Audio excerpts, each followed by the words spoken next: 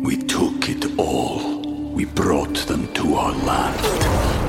An endless night, ember hot and icy cold. The rage of the earth. We made this curse. Carved it in the blood on our backs. We did not see. We could not, but she did. And in the end... What will I become? Senua's Saga. Hellblade 2. Play it now with Game Pass.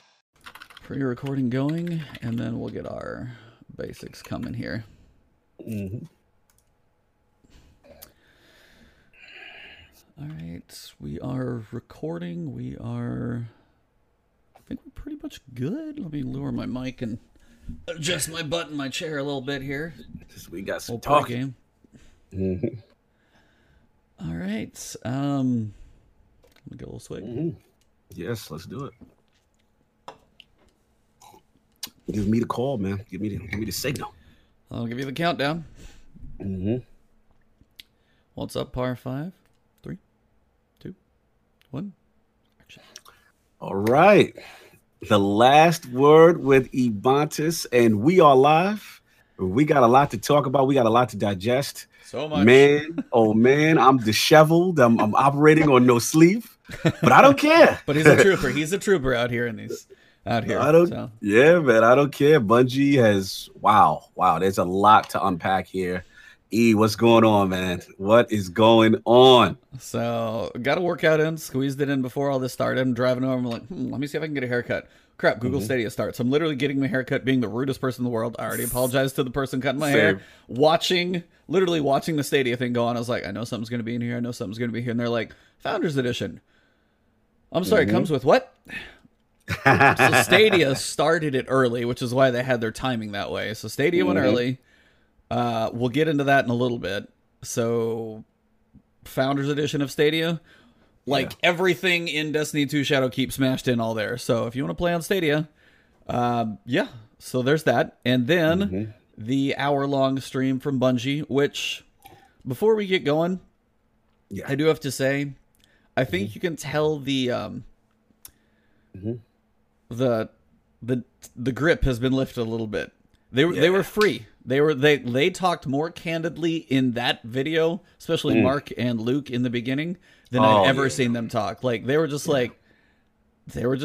their whole demeanor and everything like that was just, they got to say what they wanted to. They know they're not going to spoil everything, but they're not, hey, we can do whatever we want to. Hey, the internet, yeah, it's all black. Like whatever it is they want, like they were able to address everything, and I liked just the tone of how it started. So yeah, the candor, just pure transparency.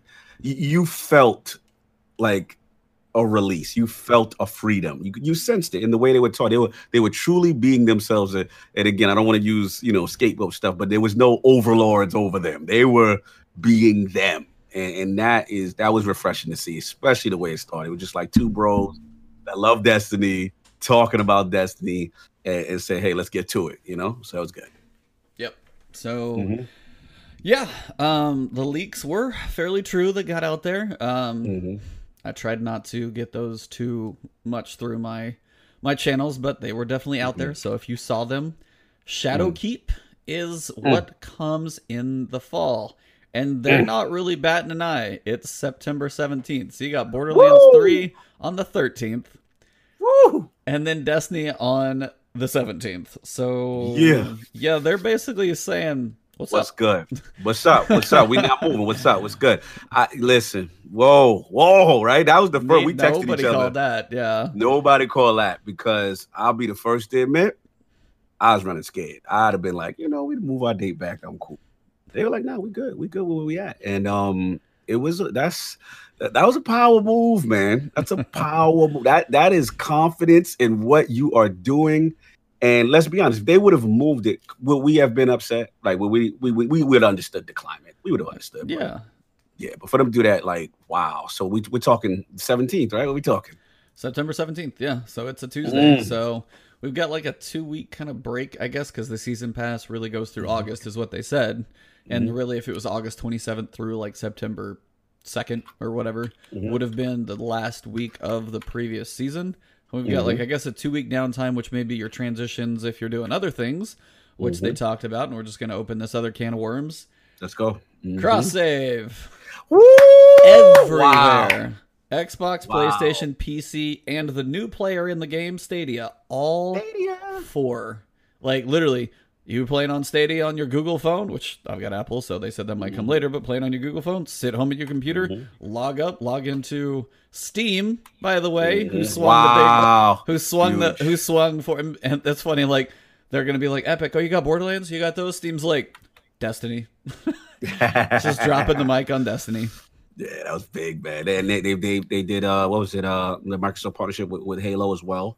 So Steam's back in the game, fighting strong. You know, obviously we knew Epic was out here being very aggressive. I was like, Steam has a lot of money too, so don't. It's like they may just be sitting there, but they have a lot of money they've saved up too. So no question about that.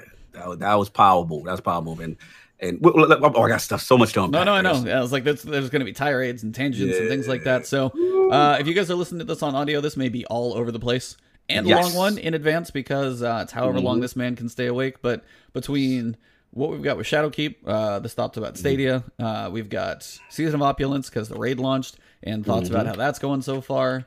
The raid race, like we've got a lot of stuff to talk about today. We're kind of going reverse order of news. We're going to hit with just what happened and then work back to Season of Opulence toward the end because I know you guys want to hear about Shadowkeep and all this stuff going on first. So for Shadowkeep, where do you want to start? Do you want to do? I'll let you kind of take a topic and go because we're just going to have to hit all we want. Yeah, man. I mean, for me, you know, shout out to Lord Attic. I was talking with him. And, you know, it was basically a sequence of events. It's the cross, save. We got that. And that's what I was focusing on at first. Before you were Shadowkeep, and I'm just thinking, man, barriers, man. Like, Destiny is the ultimate friend game. And, you know, just between me and you before we doing this podcast, right? Like, you know, you're on PC, I'm on Xbox. I got a dedicated clan. You know, you made the move over. You're seeing how much better it is. And I'm just like, man. And then, you know, finally when they went free, right? They tease like, you with it. Yeah. Yep. You're like, there's no excuse now. Come on. Vanilla's it. Come on. Like, he's roping me in. I'm like, all right. Got the new rig. Boom. So just to hear that and to think of all the stories. Shout out to Gaming Forte. I was on a podcast with him, Brat Podcast last night, and we were just talking. And what's funny is he literally put this in the air because we're talking about it, and he's like, yo, obviously the Stadia news leaked last night. And he's like, yo, what if like they gave everyone like an entry point of free, right?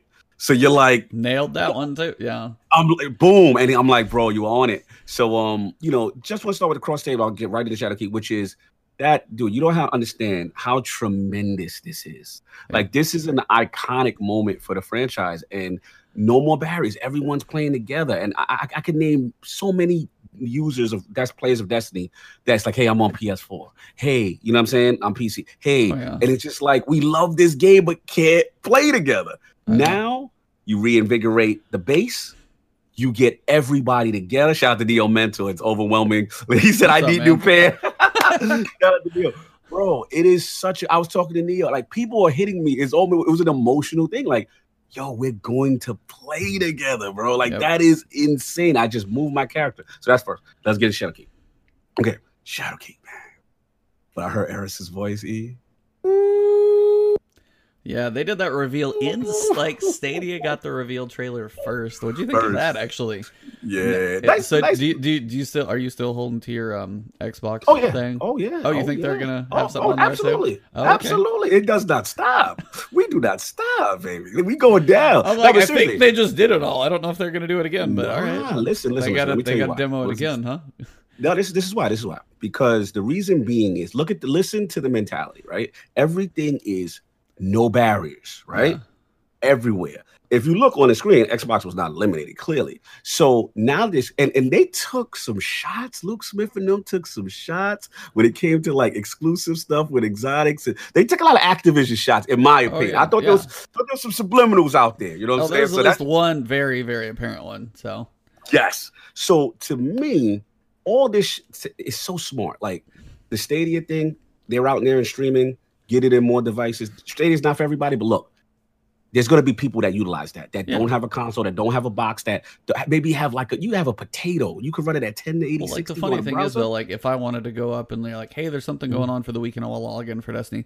if you do get Stadia and you just get the Ultracast or whatever, and I go up and I take my controller and the Ultracast up to my wife's parents' house, and I go up there and I'm like, hey, can I do that? Like, at least want to log into Azure or do what I'm going to do. I don't know if I can record a video, but I could literally just take the cast, go play, and be good to go, just because I have that Stadia access, and then come back home, sit on my computer, and boot it up on Steam. Like, just the flexibility of the cross-save pieces is huge. Like, my nephews that are always on PS4, they could literally walk to my brother's computer, sit down, and be like, hey, what's up, guys? Now I'll play with them. I could help them with content, like, because they could jump in and be like, hey, it's like they both need Whisper of the War, and be like, all right, jump in my backpack. I'm going to take you each through one at a time on their account and stuff like that. Like, just shout out to Fallout Plays. He's one of those that I've wanted to play with forever, and he's always on PS4.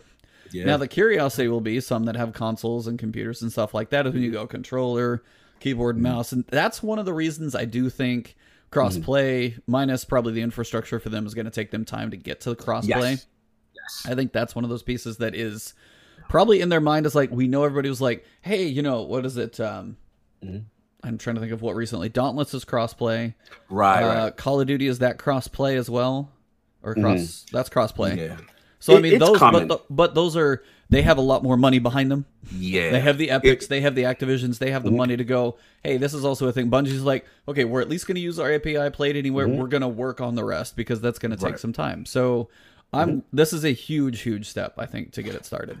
Yeah, I mean, you nailed it, E, because I literally think it's baby steps, and I literally think it's one of those things that also, let's be honest, from a balance perspective, we see what's going on like with other games. Like if you have PCs out here 60 plus frames and stuff like that, so they're going to have an inherent advantage. Mouse and keyboard is going to have that inherent advantage. So this thing has to be done right. So I still think that's a little ways away. Yep. I think it's coming, but I think it's a ways away. But to me, cross progression is so much more important right now in the immediate. Like you said, you have to play with your fam. You know what I mean? Anybody that you couldn't. That's really tremendous. You know what I'm saying? So that was the first thing off the bat. As far as back to the Stadia thing, I think, like I said, this is just them expanding, spreading their wings, getting this thing out on more devices, getting people who've never played Destiny a chance to get into that ecosystem, getting that base up, right? So that's one. Two, the reason what Microsoft, again, I see is that they're going to do their xCloud solution at E3, right? Yep.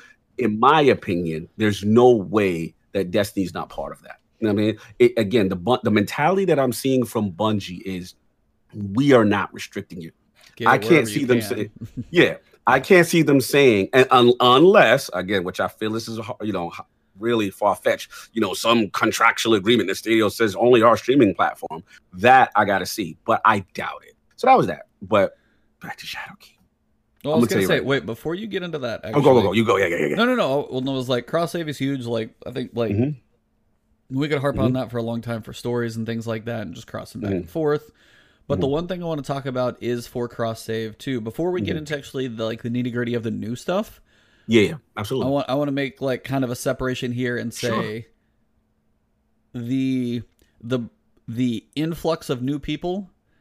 So this is what I want. This is the reason why I want to go in this order, because I know you want to talk about Shadowkeep. No, but wait, we got a lot to talk about. But Destiny 2 New Light. Woo! Now this is what you just got done saying, like, hey, this is a thing like we were talking about yesterday and all of the stuff going on. So I don't want to take the honor here. I want to let you explain what New Light is to everybody listening. Yeah, basically the vibe I got from it was just that, the problem always inherently been with Destiny is when you try to get someone on board, right? And it's like, hey, I want to play with you guys. That looks cool, Forsaken or whatever.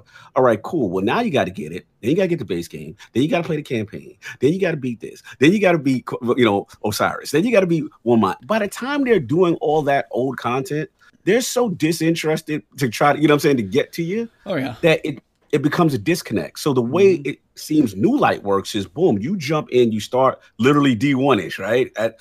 You're born to college. The first mission, it seems like, yeah. Yeah, and you just come through, and then you get going, and at that point there's no restriction. You can go wherever you want. Those planets are not locked out, so to speak. Now, I guess the vibe I'm getting is, maybe end game content. Then it's like, okay, you're gonna have to commit to that planet, so to speak, and buy that expansion. That's the vibe I'm getting. But correct me if I'm wrong. What are you getting from? Okay, so New Light is going to have everything through Destiny 2 Year 1. It's going to have all the planets you're going to be able to go to, and you're actually going to be able to go to the moon, to the Dreaming City, and the Tangled Shore. Now, be it Exotic Quest, be it Last Wish Raid, be it certain things, that is going to take like the Forsaken expansion. That's going to be a price for everything included in Forsaken. And that annual pass, I think, for the annual pass, like the free stuff, like the free quests, those might still be out there, I'm wondering. But I think the annual pass quest, anything specifically to that would be part of the Forsaken package. Right. But you can still go there and see it, which is interesting. Yes. And from my understanding, activities are not locked out, right? No, like you got Crucible, you got Strikes, you got Gambit. That's all the stuff you can go into. Gambit Brime, I wonder how they're going to address that. I'm hoping it's just that's open too. That wasn't specifically asked, but you've got a lot of things that people can jump in, and that's just free. And the level they start at, she was basically saying, is probably, I know she said 750 at the level, light level you start at. So you're like, hey, I want to do 750. Hey, I did my first intro mission. I know how to shoot a gun. Okay, where are we going in Shadowkeep? I'm going to jump right in with you. They have the option to jump straight in with you if they bought Shadowkeep. So if they get New Light, they get in there, they've experimented for a little bit, it's free. Try it out for a minute. Go jump around in some planets, see how it feels. Hey, this is cool. Like, okay, what's Shadowkeep? $35? Okay, yeah, I'll go play that with you. Cool. Okay, $35. I'm already $750. You've got some default set of whatever. And you literally can go $750, jump in with your friends there right at the start of Shadowkeep, not having to do the other stuff. Now, you can go play the old campaigns, Warmind, Curse of Osiris, Red War. You can go experience all that stuff. You can go to the Leviathan. You can go to the, other two raid layers. You can do all of that stuff for free. And they said it sounds like, basically what they said is they don't want you to open a directory and be like, holy crap, I have like 12 places to go. And I mean, Dado said like 17. He said it perfect. It's like, that's too much to be like, well, what the hell do I do? So they're kind of going to, you might pick a planet, or they might say, hey, go to the European Dead Zone. Hey, you've kind of like, you've been here a little bit. Now you can go to Titan. So they want you to like kind of see these places and like, and it's free. So, I mean, it's up to you on time. And you can see these places. They're just trying not to be like, here's everything. It's like, here's a little bit of a drip since it's free, so you can kind of dabble in a couple places, see what it's like. I don't know if there's a place where if you see a couple planets, you're like, hey, you want to start the Red War campaign? Bam, go. Like, I don't know where they're going to have those distinctions. It'll be kind of curious to see. Absolutely. But I just like the fact you start at 750. Everything scales in Destiny. We know that anyway. So you might feel a little over leveled, but if you're getting through the old stuff, it's not going to matter anyway. But you can just literally go, hey, do you like New Light? Cool. You want to jump into Shadowkeep with me? Cool. Jump into Shadowkeep, 750, go. And that's it. Like, that's so easy for, like, I have a brother-in-law. He's thinking about a computer eventually. He's like, dude, you are so far into Destiny 2. Dude, just buy Shadowkeep. We'll be good to go. That's all you have to say. That's so...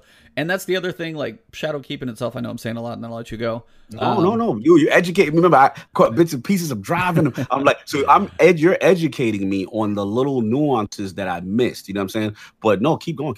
Yeah, so then, like, Shadowkeep, it's going to be a la carte things. The seasons will be a la carte, unless you just want to buy them all, which you can have the option to do with the collectors. But all those pieces are...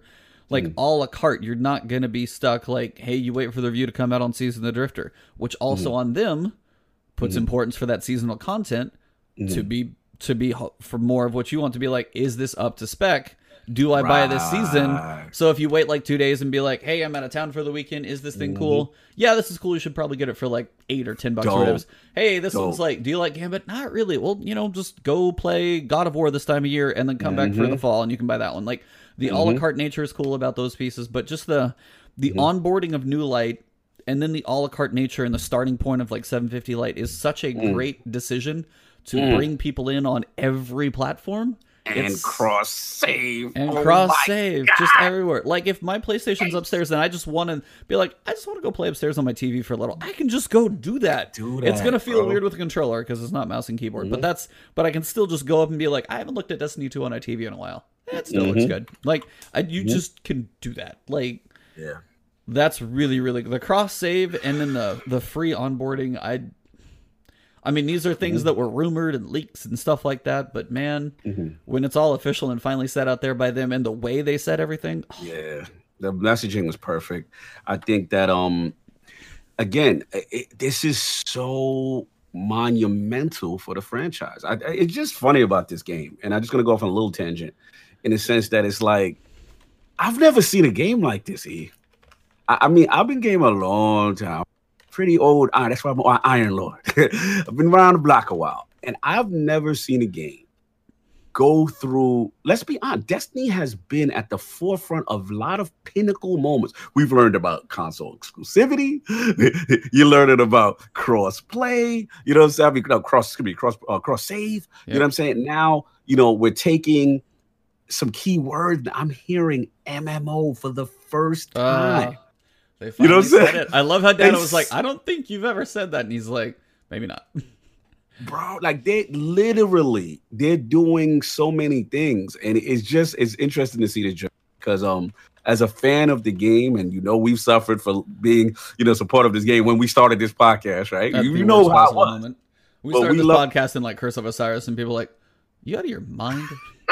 Exactly. Are you seriously crazy? Be like, yeah, it's so sure, yeah, we're doing it. Okay, yep, roll with that. It's just a crazy journey, and it's cool to see the evolution. It's cool to see them unshackled. It's cool I'm just excited about possibility. Put it this way. Let me tell you how excited I am. This is the first time I'm not even really caring. I mean, we're going to get to the content. We're going to get to Shadowkeep. Yeah. I am so excited about the possibilities of all those things you just mentioned. Yep. You know what I'm saying? In terms of bringing communities together. Do you know what that's going to do to this online community? Yeah. Do you know what's going to do to this base? With everyone rocking together, or at least interacting together and picking where they want to go and how they want to consume the content?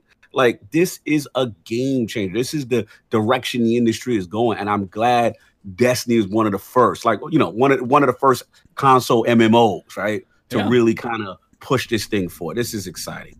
Really exciting. Yeah. So there's just a lot. There's so many many examples where this is a good thing. And you probably could never list them all. But I think New Light, basically the best way I can, and I'm going to click on this so I can kind of just talk about it somewhat intelligently on their page. Basically, they say play for free, start September 17th, same day as Shadowkeep. Dive right into the world of Destiny to experience responsive first-person shooter combat, to explore rich worlds with sweeping vistas, stunning visuals, to earn the arsenal of powerful weapons and armor. Bring your personalized guarding into a large variety of activities and modes, from cooperative quests, competitive modes, challenging in-game activities, and more. The fact that somebody can go be like, hey, I've never experienced a raid. You can go do it for free. You can raid for free. Like, is that's crazy in and of itself. Like, you can do Leviathan, you can do Argos, you can do Spire, which probably take him to the first two, not the last one. It's a free raid is huge. Like, they've never done that, man. Do you like Destiny? Well, go try this thing for free. For free, you can't. Free is undefeated. Free 99. Last I heard. Yeah, free 99, man. Woo. Listen, that's how you get them in. Again, that's how. Listen, once you said that, I was so resistant to PC. I remember, boom, it's free.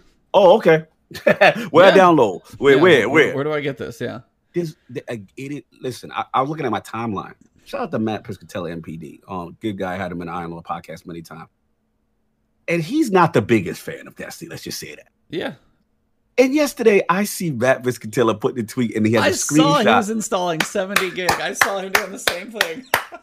I saw that tweet. He's like, what am I doing right now? He's like out of his mind. He doesn't even know what he's doing. So he does, again, because free is undefeated. There's no barrier. There's no, all the reasons that people that have gone away from Destiny, like, oh, they just come back and they just keep charging me.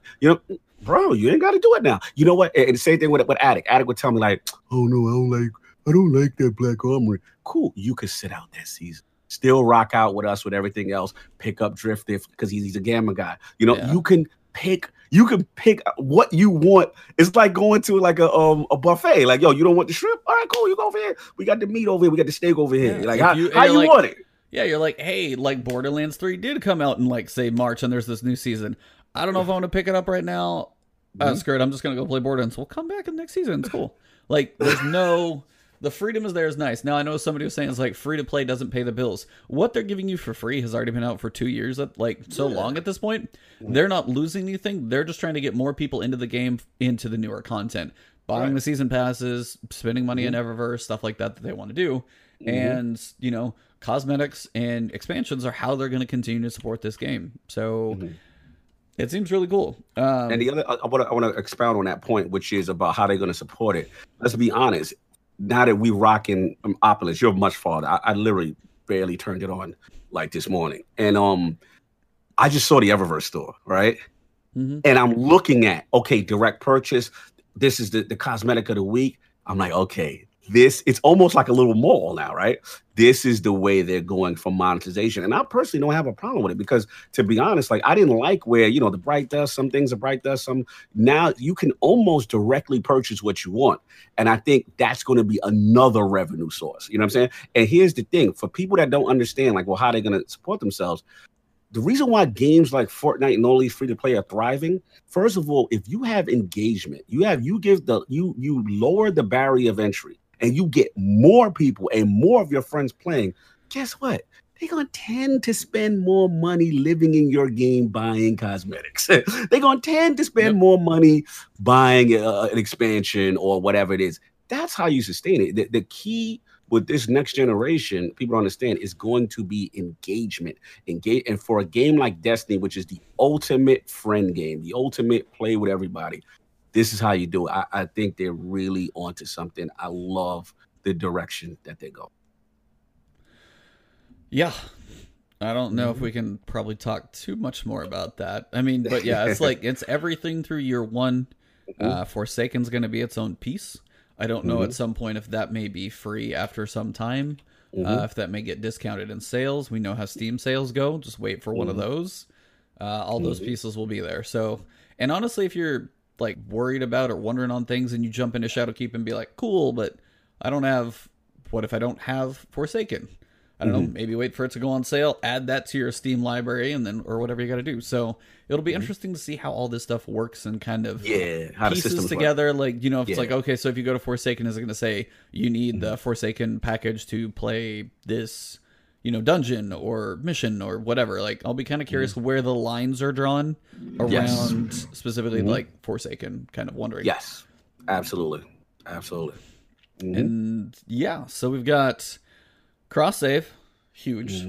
Got a new free entry in New Light. And it sounded, now my speculation, you tell me if you think I'm out of the box here.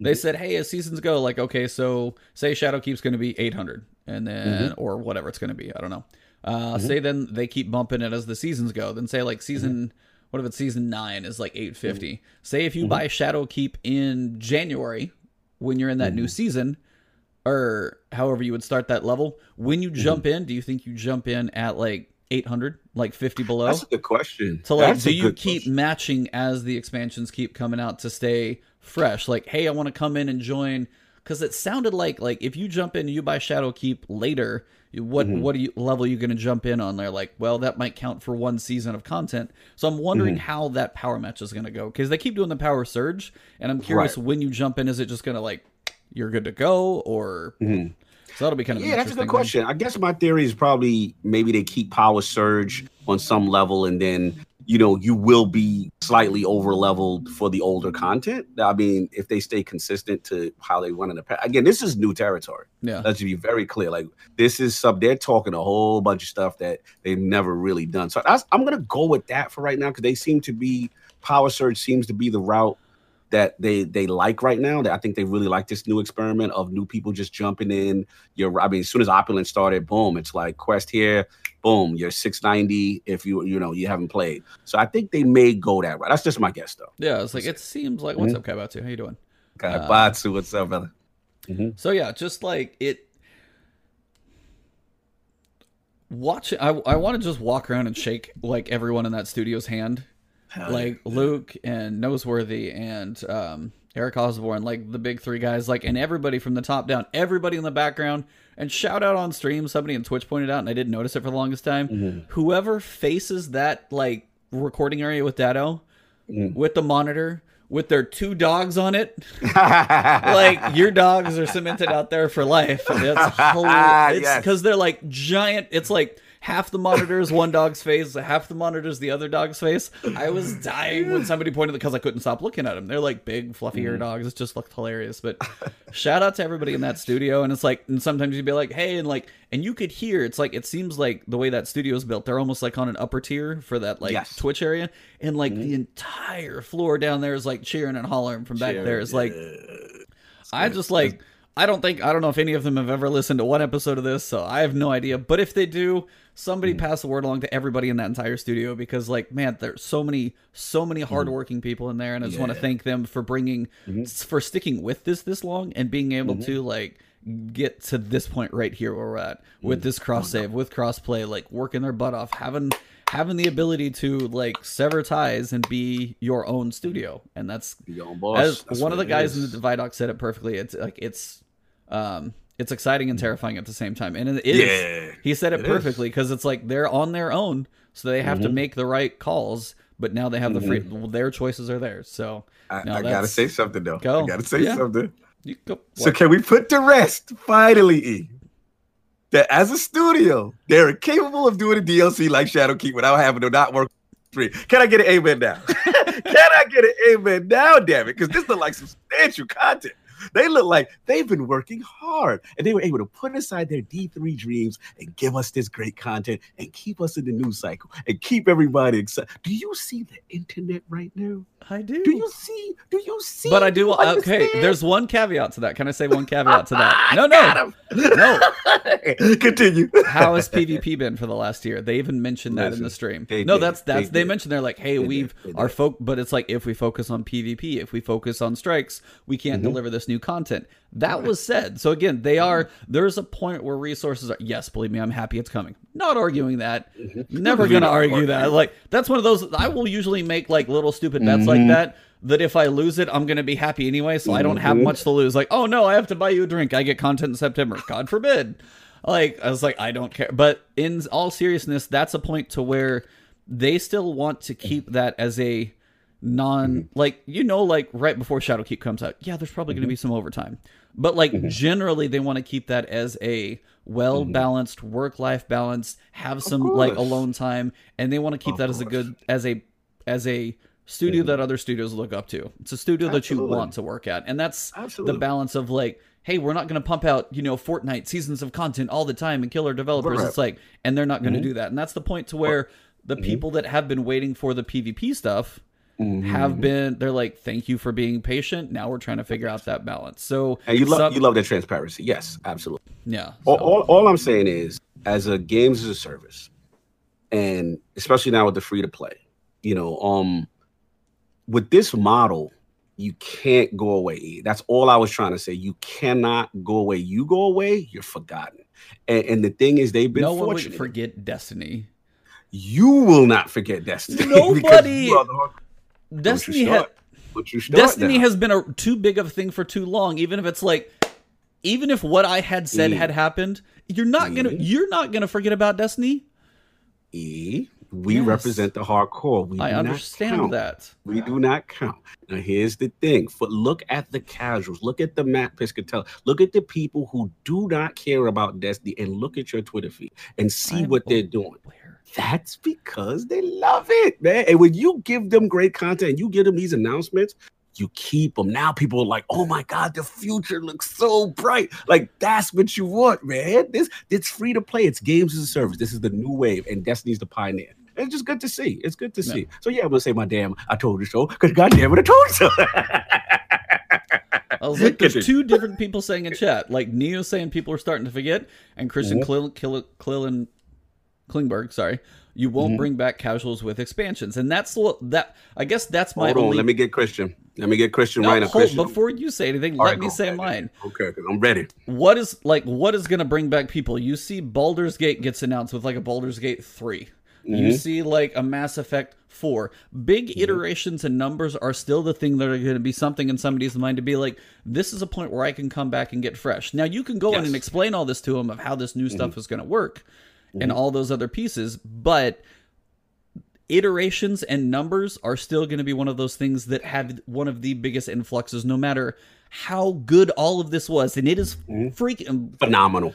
Yeah, I was like, I'm curbing my language right now because I was going to say something else. I saved you. I was going to stop, but it's amazing. But but still, and this is probably the best way they could probably bring people in, but people are still like, hey, is that still Destiny 2? No, if it was Destiny 3, it still opens a different door in people's minds. Now, you and I can sit there and like explain it to them. They can see videos. They'll see reviews coming out. Hey, this is cool. You can get it for free. But if somebody was just like, Destiny 3 comes out with PlayStation 5, that's still gonna pique an interest in more people's minds. Is all I'm getting at. Now, as a live service, like, you don't want it to die, and that's why we're like, annual pass. What is it going to be? Small expansion. Now, I don't think Shadowkeep is going to be as this ain't small, bro. This Come isn't on, Forsaken. give it up to me. This is not Forsaken. This is looking Warmindish at least. This is not small. This is not. I'm just saying it's not Forsaken. But it's big. This is Rise of Iron. Yeah, this is Rise of Iron. Come on, give me that. And this, you were like, it's not possible because they have to, and the mothers and the fathers, and they're not going to be able to make D3, and we got to give them time, and we got to. If they don't do, and that was Dado's most important question in the end. He's like, what about D3? Is there a D3? So if you always do a live service, that's a different animal. If they wanted to go for a D3, it would have been a different thing. You like. And that's kind of the wondering of like how long is D2 going to be? Is it going to be D2? Are they just going to start slapping names on Destiny 2 for September stuff? But then here's the question: is like, how much content do you get with a D3? Do like, and that's not an easy thing for them to develop, I know, but also, and this is a way for them to keep adding here and adding here. When you want your influx of like 8 strikes and 8 new PvP maps and 4 new planets, that gigantic size of content, that doesn't come until there's an iteration the way they explained it. And you could tell that's what Luke is holding on to, right? Yeah, and that's what he's saying in the background of like, maybe later. Like, and that's it's like, that's in this is their current plan to support what they've got. Yeah. They have another year of content planned out. I need to say something to Christian. I need to say something. All right, here's the thing. Now he's saying like, the casuals won't come back, and with expansions. Here's the thing, the big thing that you guys are missing. Again, if you would have, I'm gonna be brutally honest with you. If they would not have had Shadowkeep, right? Let's say Shadowkeep was not announced. There's no Eris trailers, none of that. Yep. And they would have said, still crossplay, all these different forms. I mean, I keep saying crossplay, cross save, all these different formats. You know what I'm saying? Streaming this, that. That is tremendous. That is tremendous. That is a barrier. So that's why I'm trying to say, Christian, and I'm not trying to come at you because I've seen this comment before. It's just that, people have to understand, like, once you remove barrier of entry, look at a game like Fortnite, right? Once you remove barrier of entry, and then you throw, hey, by the way, free 99, let's go. That changes the whole scope of your game now. Now it's something else. So now there's no excuse for anyone to say, well, I don't know because this. No, it's free. Here you go. Check it out. Check it out. You don't like it? All right, cool. You know what I'm saying? But now you check it out. And that's, again, you bring more people in. That I cannot understate how, like, I am still on cloud 9 off of that. And this stuff I want to talk about Shadowkeep right now, that what I saw, and I'm glad I waited to start this. There was 2 parts of Shadowkeep that I'm like, and there's one part that I know you had to be doing like a backflip, and I can't wait to hear your thoughts on that. You know what I'm saying? This one, I was like, oh, they coming for Eden. Woo! So I had to dust off my little faded Auric shirt, little Taken King. We got to keep it high, but yeah, man, we got to get into it. We got to get it. All right, so either way, we know what's going to happen for now. Speculation for the future will happen as we, of course, keep playing the game. But yeah, Destiny 2 Shadowkeep. This is a thing. Whew. So, first we got the trailer. Eris is back. Yeah. In the one place she doesn't want to be, by the way. Where of all places does she not want to go? Back where she almost died. Yeah. And she is literally back there. She talks about facing her nightmares. And in this little brief trailer, and there's a couple other snippets that we see Hive with like an electric field around the ogres. What's going on? Okay, who is... Prison of Elders, Scorch Cannon boss. Yeah, the homie. Now it's Tannix. No, that's Taniks. That's from the strike. That's from the strike. So it's the I can't remember who I'm talking to. Somebody in chat help us right now. The one of the Prison of Elders bosses. One of the Prison of Elders, like Skolas. Skolas. Yeah, Thank it you. looked like he was in there. Yeah, bro. It looked like he was in there. It looks like he was standing next to two other guys as it rotated over. They looked even weirder and I haven't seen before. You had ogres walking in. You had like crazy big knight captains. Thank you, chat. They're getting there. We saw Crota, yo. We saw Crota. It says Crota Phantasm. But he's walking around in like a... I don't know. They mentioned the Dark Below, like going back to... Oh, it's your least favorite raid. Are you so happy to go back there now?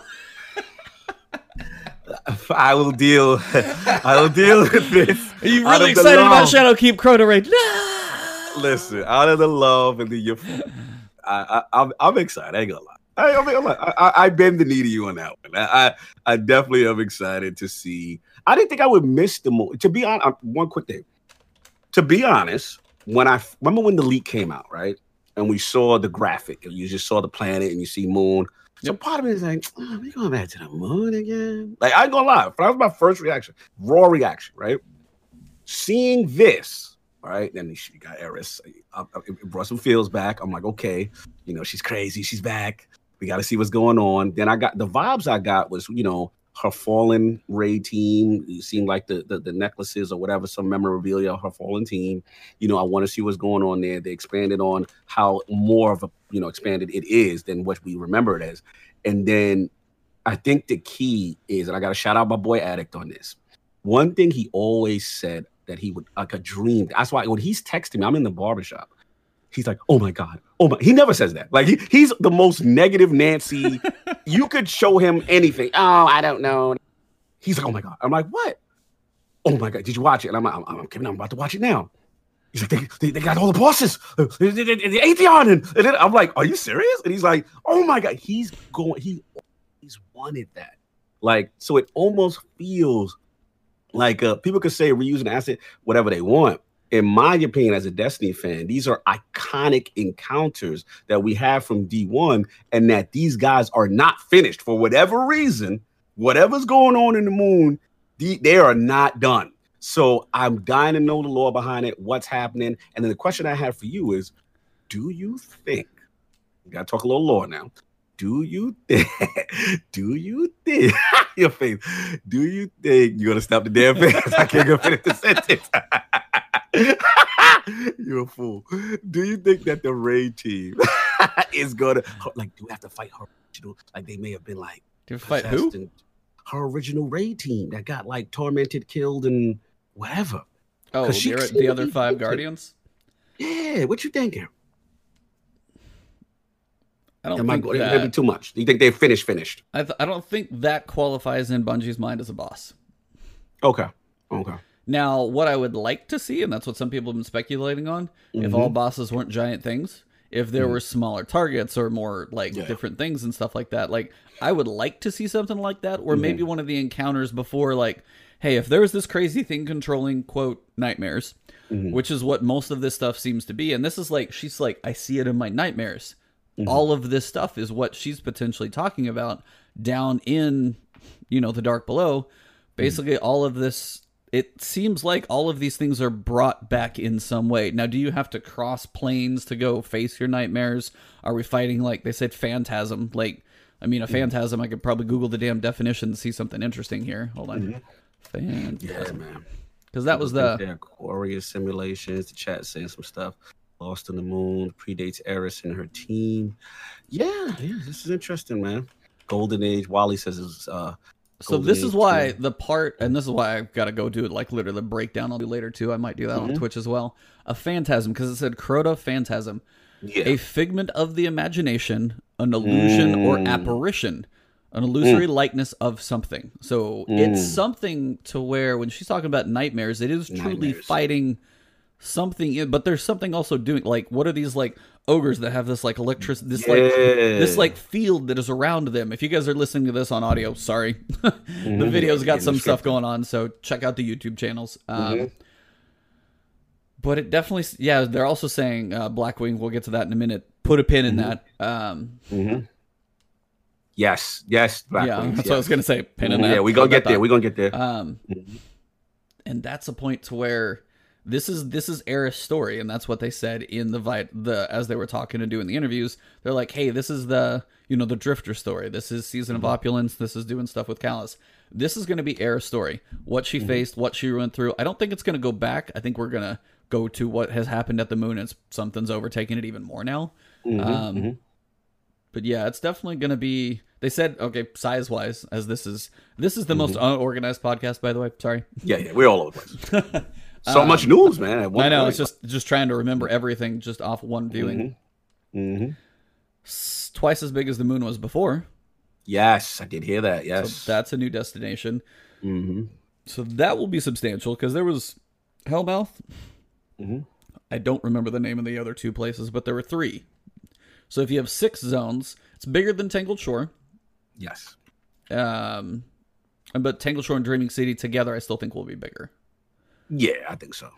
But that's a decent size if you have like that's 5, decent. Like if you have 3 originals, maybe 2 or 3 new zones, something like that. But twice as big, that should be really cool. But yeah, what we're facing, I don't know what is in this view. If this is just like, because they just have these little things marching up in little like rotating camera pictures. There's not a lot of point of references. Right. To like the activities. The only thing we really see is like kind of the Red Keep structure and Crota. Like that's the one thing we all see. And Crota's like looking big and ginormous and everything else. And we're like, what the hell? Exactly. And that the play seems to be everything your guardians' worst fears, all their nightmares kind of thing. That's the play that it seems. And when I heard them, I saw Gaul. I'm seeing, you know what I'm saying? Like they mentioned Oryx. I saw Omnigul. Like. Yeah, man. This is really cool concept. And yeah, like I said, I shout to Attic. I mean, he's always told me something. He's like, it would be cool if they had something where you face these iconic bosses. He's a boss guy. And yeah, he's gonna get his dream with this one, man. This looks like we're really doing it, man. Yeah, so just to give a reading on the Bungie page for Shadowkeep itself, it says a new chapter. As the heroes of the last safe city turned their attention to the frontiers beyond the protection of the Vanguard, new nightmares have emerged. Nightmares capitalized, by the way, have emerged from the shadows of our long-forgotten moon.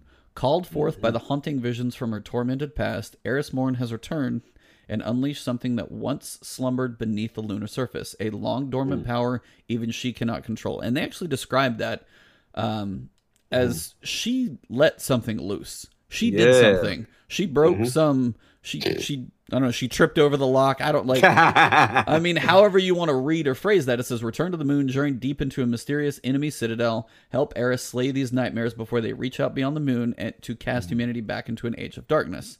And that's the one piece I wanted to hold on to is the darkness is closer than we think. Yes. And that was stated at some point in there. Now, this is talking about the nightmares and darkness, so I don't think this is going to be the triangle ships or the veil or anything like that. Right. And that's why I still think there is a D3 somewhere. Yeah, absolutely. But we're still sticking to that formula of once we beat Gaul and we saw the cinematic of the Traveler's Light going to each planet. That's the sequence. They've been true to that for the most part.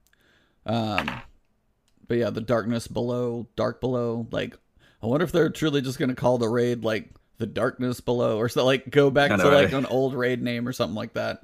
But yeah, that Vidoc I'm gonna have to break down specifically. We can't really watch it on stream, but there's. So what are your takeaways for like do you think there's going to be a new activity? Do you think there's like, is this another escalation protocol? Is this going to be your next wave-based activity? It's a possibility. I mean, generally with new expansion, new content, they've always debuted a new activity. So I definitely think we're getting something, and maybe that is along the lines, that whole boss thing. That's a possibility. Yeah. It would be cool. They could say that for a raid, but I doubt it. They probably might want to introduce some new power there.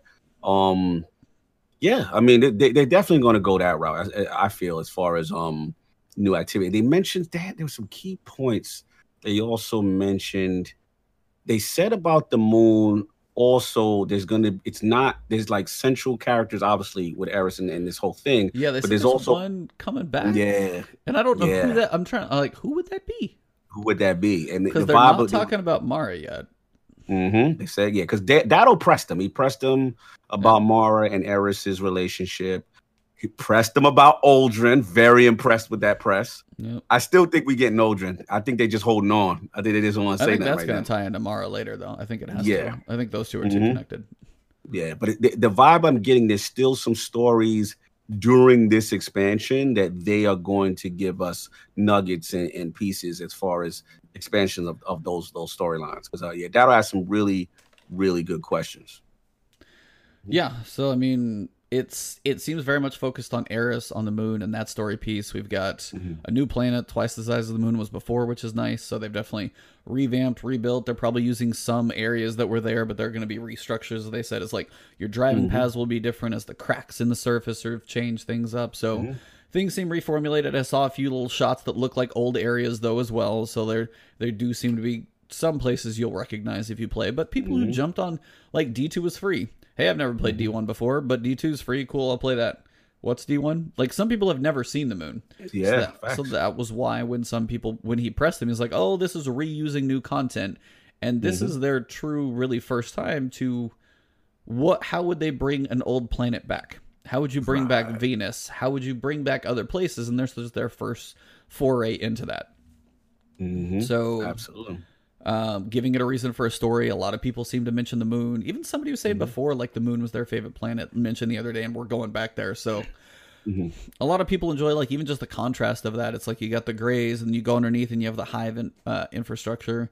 You have Fogoth, the giant ogre with all the chains all over him. Like, all of those pieces are out there. Seem really, really cool. Now, one other, I was like, there are multiple things. So give me one piece about that whole video you watched about Shadowkeep that excites you about now the expansion. We'll bounce back and forth. Give me one thing and then we'll talk about it. I don't want to steal your thunder because there's one that I just like. You can say it and I'll hold my my first. I know it's yours. There's actually two, but one definitely tops everything for me. So for one that I saw when I saw Armor and I saw basically where they were talking about mods and configuring, unlocking perks and taking those and putting it on the... So that screams transmog to me, baby. Basically, that almost sounds like not transmog, but it sounds like transmog is taking, like, I'm wearing a set of armor, but I'm just going to, like, put in these little artistic cosmetic slots. This is what I want to look like. This actually looks like I got a piece of armor. I can put whatever perks I want it, which almost seems more customization. But if you've unlocked and seen those perks before, like, hey, I finally got a piece of armor with enhanced bomber. Yes. I can go put that on whatever I want. Whatever I want. And see, that's the thing, because Destiny it's the fashion game, man. And you want to look fly. And I hate right now that I'm playing Opulence. And I've got to wear crap. Because I just need my light level. I look homeless right now, man. I am straight up homeless warlock right now with my robe of tattered cloth and browns, and I look awful. I think it was Shackle Shotgun. Shout out to her, by the way. She's got a lot to do. Oh my god. I think it was Fallout was like, please make sure you eat, take breaths, because like the amount of stuff that she's got to cover. And he's like, please, if you get cramps in your hands, stretch, sleep a little bit, stuff like that. I was laughing. Because she does a really, really amazing job, actually. If you guys haven't followed her before, please do. It's Shackle Shotgun. If you just look up something like that, you'll find her. She does a recap of, like, Reddit, of Twitter, of everything, really condensed in just a quick place to read. Yes, I've seen it. So she does a great thing. Today, her mind probably exploded. So there's way too much to type. So she's definitely going to be working hard.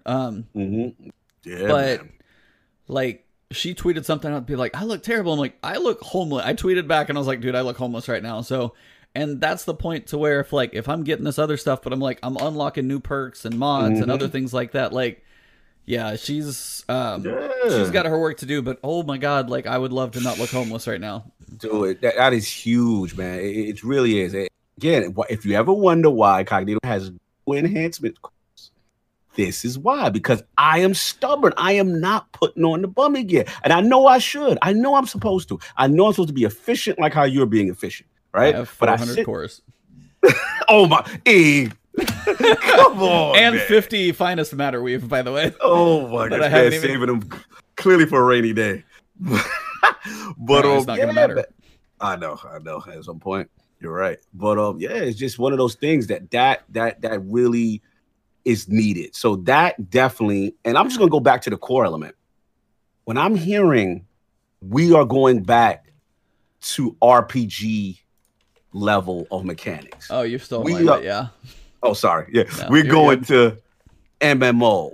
We're taking it back to we still key points that Luke Smith said, we don't like the way the character set up what the abilities is or what have you, and we want to give more choice, more options, because that was the knock on D2, right? When D2 dropped, people were like, yo, why are you forcing me to be in these little pockets with no customization within the subclass, right?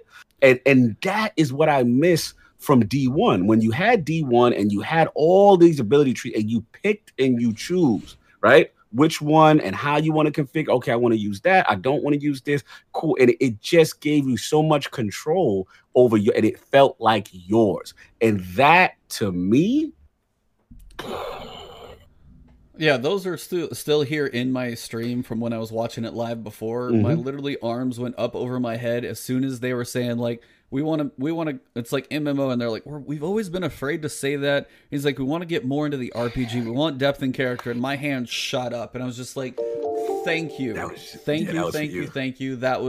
That's exactly what I've been asking for a long time now. Actually, preach. And that's why they want the depth in your character, and to me, that's one of those pieces that is so lacking in this game. You look at the armor, and what do you get? You get scavenger and reserve perks. Who gives a I'll bleep myself there, but who gives a damn? Some of that stuff after a while, it's that's why that's why my vault is an issue, because the only thing I actually can customize is what I'm going to work with, what weapons I have. But I was like, what if there are more customizations in the armor? What if my build is a little better? What if my super can charge a little faster? But what if I could get rid of a melee and hold 2 different types of grenades? What if any of that, and I'm not saying any of that's happening, but have more choice and depth in your character. And they said these monster killing machines are going to have customization to them now. And that was, I was the point where I probably needed new pants, actually. Yeah, bro, that hit hard. I didn't. You just feel the shackles coming up. You know what I'm saying? You just feel like, yo, we're doing what you guys want. And again, the theme seems to be no restrictions, no barriers. There's this new Bungie now. And it's exciting, man. Like I said, to be honest, again, I'm going to say it again. It's going to sound foul because the Eris content looked dope. Everything looked dope. I am so hype about the features and what's happening to the core gameplay. More than I am about the story. Normally, it's always the opposite.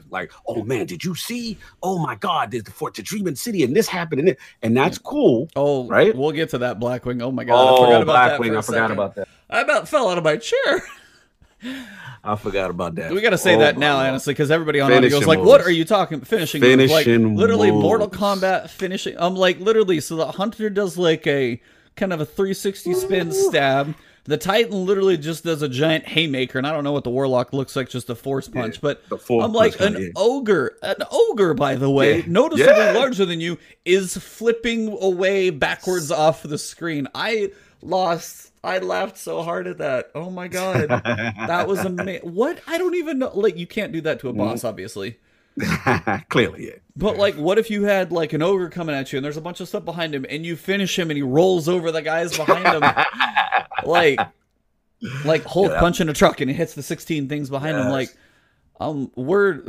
The Titan Superman punch. Yeah, seriously, that made me laugh so hard, and that is almost one of the little things of what is the unexpected things? What would people like in a D3? D3 would have your subclasses and stuff like that. What's something unexpected you would never think about coming into Destiny? Bows. That was one I never thought. That's just a weapon type, though. This is a finishing, a ultimate melee Like, what is that? I don't understand. I don't even know how to use it right now. It was sick, bro. And Oh, again, that was the mechanics seem, the vibe I got from the mechanics just seemed like you could have lied to me and said D3. Like, this is D3 kind of stuff that I didn't think we were going to get now, right? Like, this is stuff that I'm like, okay, that's definitely down the pipe. And you can see the vibe is they are evolving this game to what they truly meant it to be.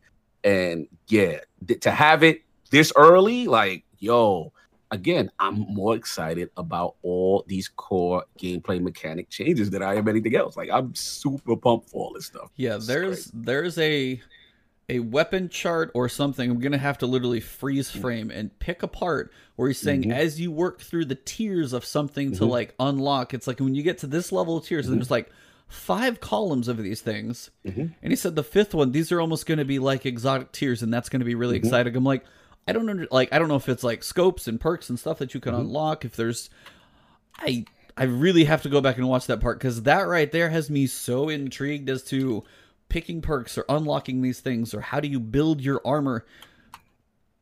And there was like a scale of like, and it said like 7 of, I don't even know. I have to go back and freeze frame that, so I know I sound stupid right now. So if you're listening to this, I'm going to try and post the audio up as soon as possible so I don't sound quite so stupid. Oh my God. We're getting there in a second. War Blackjack. Like, that was the thing, actually, I think I might be talking about. They're bringing back artifacts. I didn't see. I missed that. That was an entire thing. I can't scroll through it right now. They are. It's like that might have been the thing that was like really customizable, working for perks and leveling the thing up. You let me spend time with the gear that I want. Let me level up this set. Let me if I spend and get 30,000 kills with my, go figure that there's actually a benefit to using a weapon for a while. Let me have a customized skill tree again. Like, those are the things I want back in this game. And if they, like, they're saying, like, you might not have subclasses now, but if you can pick, like, you know, hammers and 6-shot golden gun or 3-shot golden gun, and then 6, like, a bunch of little perk trees, that you pick your super, you pick your perks, like, almost go back to a D1 stop, and dude, I will be happy.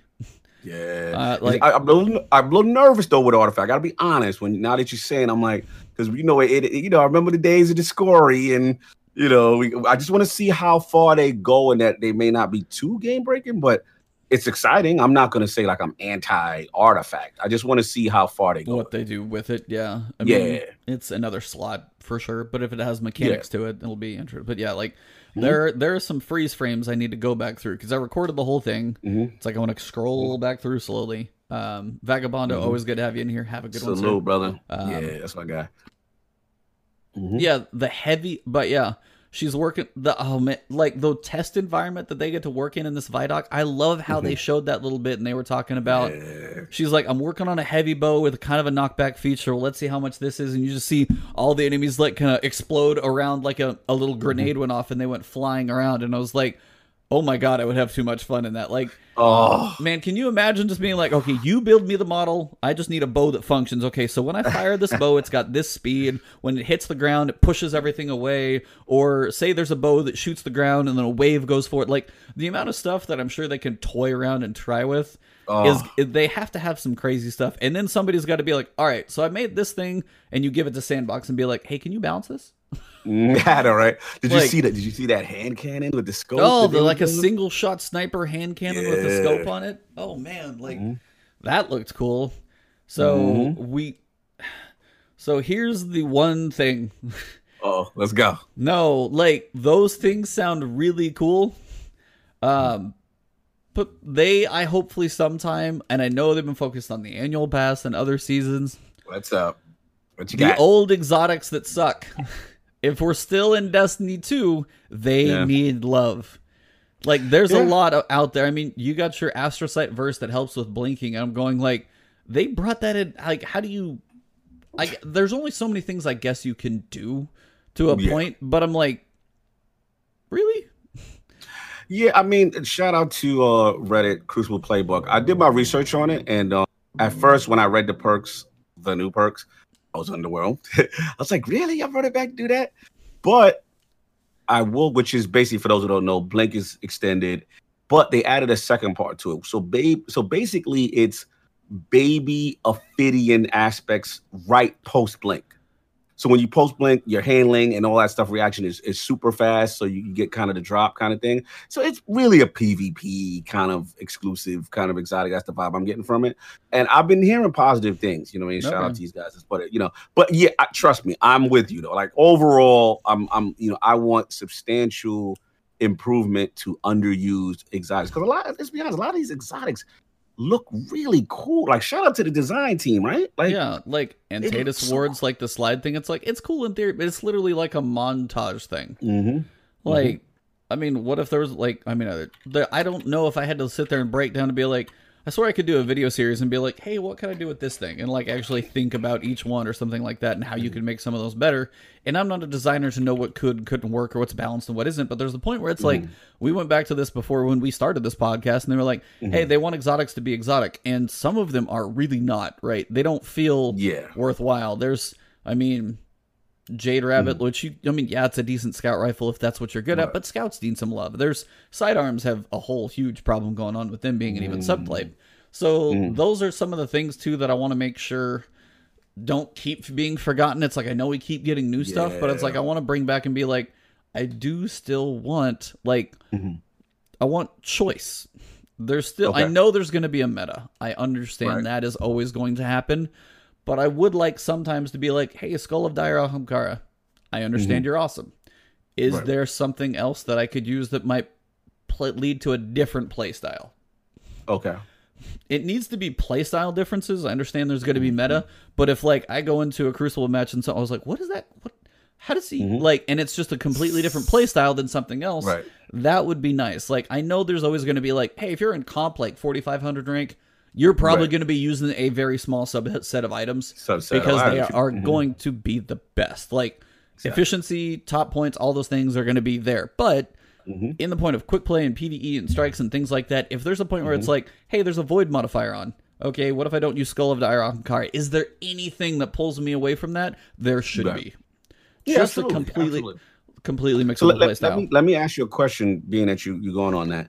So then what was your reaction when Dado pressed them on meta and sandbox cadence? And the vibe was, we're still sticking with once a season. What was your face then? It was probably what you would expect. It was just kind of like... That was the best discussion. I like that discussion. We need somebody. Where's Vagabond? I need to freeze frame that one. Yeah. They explain they are very data driven. We know they are. They're hugely data driven on many of their decisions they make. Then they get into the testing. Then they roll it out. Now they're going to have 4 platforms. So they're going to have all those pieces that have to function. And as he said, it's like, hey, you want to tweak a scout rifle? Well, how does it function in Gambit, in Crucible, in PvE, in Strikes versus the Raid? Like, if they tweak a scout rifle and it's like, hey, we're going to have scout rifles at 30% buff. Well, now everybody just shoots a scout rifle into Riven's mouth. Like, there are points where they have to be like, okay, or we take it into PvP and I'm like two-shotting people in the head halfway across the map. In Gambit, I'm invading with scout rifles. Now scout rifles the new meta. Now, that would be nice if stuff like that would happen. And there would be, they have to find that balance of data-driven decisions. But as they are free now, occasionally it would be really nice to see things like Trace Rifle Crucible fun. Like Prometheus Lens, like break stuff occasionally just to see, be like, hey, and now they did say for PvP Crucible Labs will be coming back. Their defense, and they did mention, I will, because you know how I feel. I feel like the redhead stepchild. I'm a PvP lover here. I mean, not that you're not, but you know, I live more in PvP. Like literally, when on reset day, when I watch your videos and then I go straight to PvP. Like that's literally, PvP is the first thing I do. I knock those 5 matches out. I'm in there. I'm messing around. Shout out to Service Revolver right now. Ooh, I got me a gun. Literally, when I logged in, got to tell you about that later. But it's crazy. Range masterwork, kill clip, range finder. I was doing things in Rumble. It was crazy. But anyway, that sounds good. So like when I heard them finally say, PvP guys, we know. You guys have been neglected. You guys have been thrown to the curb. I needed to hear it. Now, I'll shout out, Dado. Shout out to Dado because he was bringing it. He's like, yeah, so what's up with trials, though? What's up with trials? He's like, well, we're not ready. You know, they did the marketing backtrack. They said like a few seasons. We knew this is going to be season 8, season 9 that we're going to see. Like, it's going to be December, January, lower content, like smaller annual pass stuff. There's going to be a trial. Now, see, that's a question. So this season we got Black Armory, Gambit, Season of Opulence, PvE, hybrid, PvE. Now, not everyone in this game loves PvP, but currently this annual pass PvP really got neglected. Yes. Absolutely will agree with that. Now, there's a point in the annual pass where some people are like, hey, buy this season and you get trials. And some people are like, I'm not a PvP person. I'm not going to do that. Do you think, like, if they go, season in March is going to be, this is going to be the trials of the 9 Osiris, whatever they call it now. Like, when they bring it back, do you think that would be its own season and everything in that season is about PvP? Do you think they could actually justify an expansion to actually be that focused? Because they basically did it with Gambit. Yeah. So do you think, how do you think they're, because honestly, that would be like their mid-season, because Gambit didn't have a raid. It was just about similar timing. Similar timing. We're talking about, because when the hell was Drifter? March, maybe. Yeah, March, April, May. So then June starts. Yeah. So March, if you don't have that raid somewhere in the middle, you have it at the beginning. You have the break in that middle time somewhere, either December or March. Yeah, like a trial season. Like, how do you think that reaction would go down? I think it's one of those things they can get away with it because at the end of the day, they're going to follow cadence. We're annual pass, right? But just that this is really a substantial first part. So we're going to say this is almost, they're top heavy. They're going to do, what you call like a Rise of Iron, so to speak. So, I see, because in your defense, right, we can't keep getting raids every single annual pass. It's just not sustainable. Can't build them fast enough, yeah. That I agree with that. It's not sustainable. I completely agree. So right after, you're going to have something meaty, but at the same time, that doesn't include a raid, and you have these assets. You know what I mean? So I could totally see them doing that, and that be the season. That would be about now 3 or 4 seasons cadence, according to when we last spoke to them, and they told us no trials for you. You know what I'm saying? So it's about 3, 4 seasons now. Come on now. Yep. So I think that's it. I think I doubt it. It'd probably be about the 9 most likely. I mean, it'd be my dream for my boy to come back. You know what I'm saying, and get his redemption arc going on with Osiris. But I think it's too early. I think honestly, I don't see Osiris until deep. I'm gonna be honest. As much as I want him, I don't think they bring him back. There's probably other things they want to do. So, but they can still bring trials back in some form, and make it kind of like the PvP, so to speak, because the key thing they said in the vidoc was that he didn't say no to Dado about trials. He just said, we have to clean up the house and the foundation of PvP first before we bring that stuff in. So the vibe I'm getting with this season is that they're going to at least attempt to do things. They mentioned something like playlists and more options. Yeah, stuff of that they stated to where, I mean, and Luke Smith was like, hey, I'm going to use a terrible metaphor, but it's actually a really good one. At least I thought it was, because you take a house. The important pieces of a house, if you ever go buy a house, by the way, this is the one thing that got told to me. It's one of the most important things you can ever listen to. If you buy a house, you can change wallpaper, you can change carpet, you can change like hardwood floors, you can change pictures. That stuff doesn't matter at all. You need 3 things: a good foundation, a frame, and a roof. Those are your 3, and that's what they're talking about for PvP, right? They need they need the frame, they need the stuff behind the walls, not like, hey, this game mode has 20-second timers or heavy ammo comes up in 30 seconds. No, they're looking at the playlist, whether it's matchmaking, whether it's how the playlists function, whether it's quick play, whether it's like specific choices that you get. They're working on the base level stuff for PvP to feel better. Yes. Now, if they're on, here's the question is, what's up? Here we go. Well, no, I was just going to ask, as we're talking about PvP, I'm going to think about the foundation. The foundation of PvP is how you actually pair up with people. Right. Dedicated servers. When do you think that would be on the table? I got bad news for you. I don't think now. I don't And think the it would be reason- either. I'm with I you don't there. think as much as I want it. It's just too much going on right now, infrastructure wise, between the influx of the PlayStation and the Xbox community just talking to each other.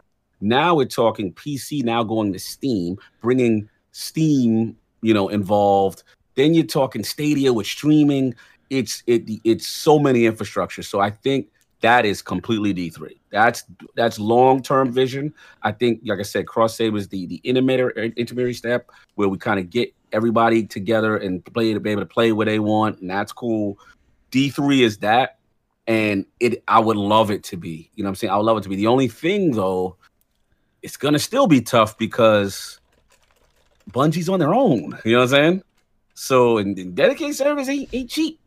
No. You know what I'm saying? They're not cheap. So like during the Activision days, we had more of a reason to yell and say, yo, what is up? Like, why don't you have this? And that's really Activision. There was no excuse, right, for them to not have dedicated. With as much money they make hand over fist with these games, the Call of Duties and all that stuff. We didn't make enough money. We didn't make $1 billion more than we thought we would. God. Exactly. Stop it, right? So, that to me is the thing. So I got to see how they're going to go with it. But yeah, I mean, I think right now they got to worry about just everyone playing nice together with data as far as transferring. You know what I'm saying? Once they can prove that, then D3, they tackle the next big one. Yeah, I mean, they control the API. They control the data where you get your stuff from, and then it's how you interact with, their system. It's like if DIM can interact with like your inventory and your vault and stuff like that, so can PlayStation, Xbox, Stadia, and PC. You can all talk to the same, like, where's your box of information? Okay, I'm pulling stuff from his box. Like, that's fine. Now, the funny thing Dizzy actually said, do you actually think Stadia is going to be, because Stadia is going to be, it's based on their server. So you're working on controlling, but they actually have control of that server game. Right. So but here's the thing. I was like, I don't know the specifics how that all works, but you're not like, they're not pure matchmaking to my computer. Right. You're going to matchmake to a server that Google's running. Yeah. So it's like, now Google is dedicated. Now Dizzy's got a point. I mean, it's a possibility. The only issue comes down to your connection. Connection. And then if they were to do that, they would have to pony up. Like dedicated servers are like, I work in cloud infrastructure. Dedicated servers are not cheap. Like, so shout out to the police that's going on right now. Shout out to those guys. They agree. It's like they're working out there. They're like, yo, it's crazy. It's crazy. Shout out to them. We might mute them for a little bit. But anyway, so yeah, man, it's like the only way that happens is if that partnership is truly exclusive. And they say, okay, if we give you, and Neil said, what's that? If we give you Destiny as an exclusive streaming platform, right? Then Bungie could turn around and say, okay, then you give us a really discounted rate on dedicated servers, right? And to help facilitate all this cross save stuff and all that. So it's a possibility. I'm not saying it's out the realm. I don't think. Plus, it would destroy my Microsoft theory all the way. You know what I'm saying? Because if that's the case, then they will not be able to use. They will be the de facto streaming platform, which I still don't think Bungie would do. I still think Bungie wants the game to be on as many devices, as many platforms as they possibly can, because it's beneficial to the online population and the thriving of the game. But we will see. I mean, I'll tell you this. Let's just say they did do the deal. Yep. I wouldn't be mad. I mean, game's still going to be on Xbox anyway, but it's just a matter of if it's streaming exclusive. But let's just say they had Google dedicated servers. That's still a win. That's still a win, man. Because now you're talking D3 setting up and future connectivity on dedicated servers. I take it because we definitely want that. Let's be honest. Peer to peer, it is what it is. It's just not that great. We want to eliminate as much problems as we can. We took it all. We brought them to our land. An endless night, ember hot and icy cold. The rage of the earth. We made this curse. Carved it in the blood on our backs. We did not see. We could not, but she did. And in the end... What will I become? Senua's Saga. Hellblade 2. Play it now with Game Pass. What you think? I mean, it's interesting because Stadia has that like timing. They have to figure out how they're going to launch. When does Stadia launch? Like date wise, when is it live? November. Yeah. So you're not going to be playing. Yeah, Stadia arrives this November. Okay, that's what I thought. So it's not going to be like day and date, obviously, for Destiny. But like, how big of a game is Destiny? Is not small. Yeah. That's a big so game. I mean, for them to be saying Stadia, you have to have a reason to buy Stadia. You're like, okay, so it's $9.99. I might get this and the other, and they can pair in there as well. And it may sound cool in theory. And of course, as you said, not everybody's going to have the connection to be able to use it. But usually, I'm wondering how much Bungie actually had to pay. Is like, hey, if we want to launch on Stadia, be like, we've got an expansion. We have this new thing that we're doing. We're this free to play. I don't know if they had to pay as much as partner with them to be like, hey, we're going to help you launch your platform. As being just to be a partner, it's like, because I mean they need a substantial like set of Baldur's Gate 3 teaser. Then you got Ubisoft's behind them with Ghost Recon Breakpoint, and then Division. Division's over you there. have three pillars. Woo! 3 pillars of like major companies, but Bungie on their own saying, "Hey, it's like let's work together and see because we're trying to get this in everybody's hands."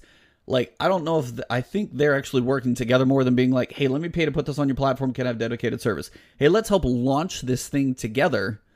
And like, it comes with the Founders Edition of Stadia. You get Destiny 2 with that. That's a selling point for them to say, hey, you're going to buy this controller that's $70. You're going to get this Chromecast Ultra, which I don't know how much it costs. I got to look. And you get a $60 game for $130.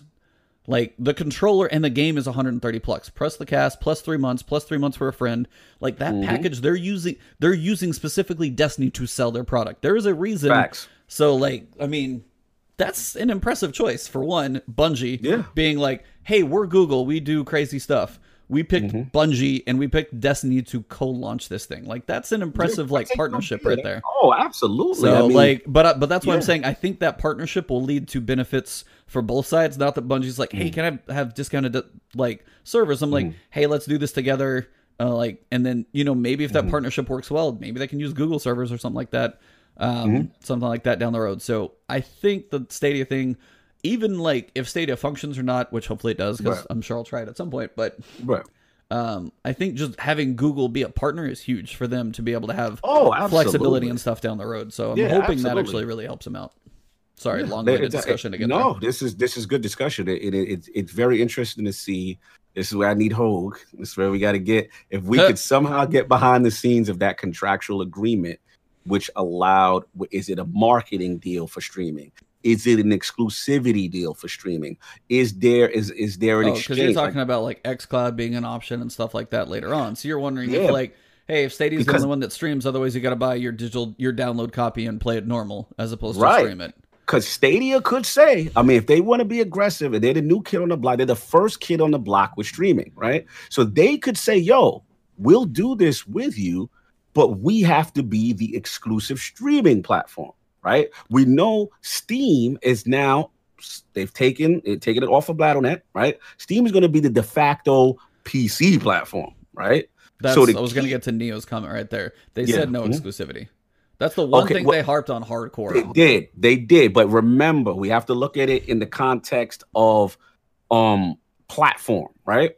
Streaming represents a different entity. That's a new entity. I'm not saying what he's saying is wrong. He could very be well right. It could still not be exclusive. It could stream anywhere, right?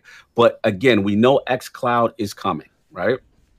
So the key is going to be, is Microsoft allowed with their soon-to-be streaming platform to stream Destiny? You know what I'm saying? Honestly, that's the big question. I would say, I know you're muting for the love out there. Shout out to the hard workers in the world. Honestly, I think like the Bungie bought their independence however they did it. They spent time to buy their independence. And I think at this point, this is like, hey, we're going to pair up with Google to help, we're going to use this as another platform out there. I'm with you. But I don't think they're going to say, no, you can't stream this on Xbox, or you can't stream this on PS5's thing, or Azure, or xCloud, or whatever all the infrastructure is going to be called. I think it's going to be where you play Destiny. And I don't think they would say, oh, well, I got an Xbox with xCloud. Well, you can't stream it there. I don't think they would do that because of their messaging is so strong to say, play it any. That is one of their 3 pillars they started with that little elevator pitch. Yes. Is to say, so I don't think they would do that. So I was like, I understand. I understand. Like, you're like, hey, maybe they paid. It's like, I think Bungie at this point will help you launch it, but we still have our freedom to put it wherever we want to. I'm with you, and it literally ties into why I still expect to see it on Microsoft stage or announced by Microsoft at some point when it comes. Well, hopefully, you'll get to see it firsthand. We'll see. We'll see when I go out there. But no, I agree. This is a great discussion. I just love tech stuff like this. I love hearing behind the scenes how deals get done. And this stuff is fun. It's real fun because like I said, just to see, let's just call it what it is. Them being on Stadia is a good move for visibility and more access for the game. Yeah. At the end of the day, however this plays out, there's a whole community that doesn't have a box, that doesn't have a high functional PC, that may have a potato of a rig. You know what I'm saying? Yep. And you're saying, hey, I can go on my phone. I can go on my tablet. I can go on my browser. All I have to do, and I'm just reading right now, the controller is not mandatory. You can keyboard mouse it. You can keyboard mouse. I've just read right now one of their Stadia. Go to the Stadia account right now. They said Twitter you could. Yeah. So literally, you can do. That's crazy, man. That's a whole new player base that is part of that don't play consoles, that don't play Destiny, that's going to be privy to Destiny for the first time. And if the subscription is what it is, and they just buy that whatever $10, whatever it is a month, that's you may have a whole new base, a whole influx of people. Indeed.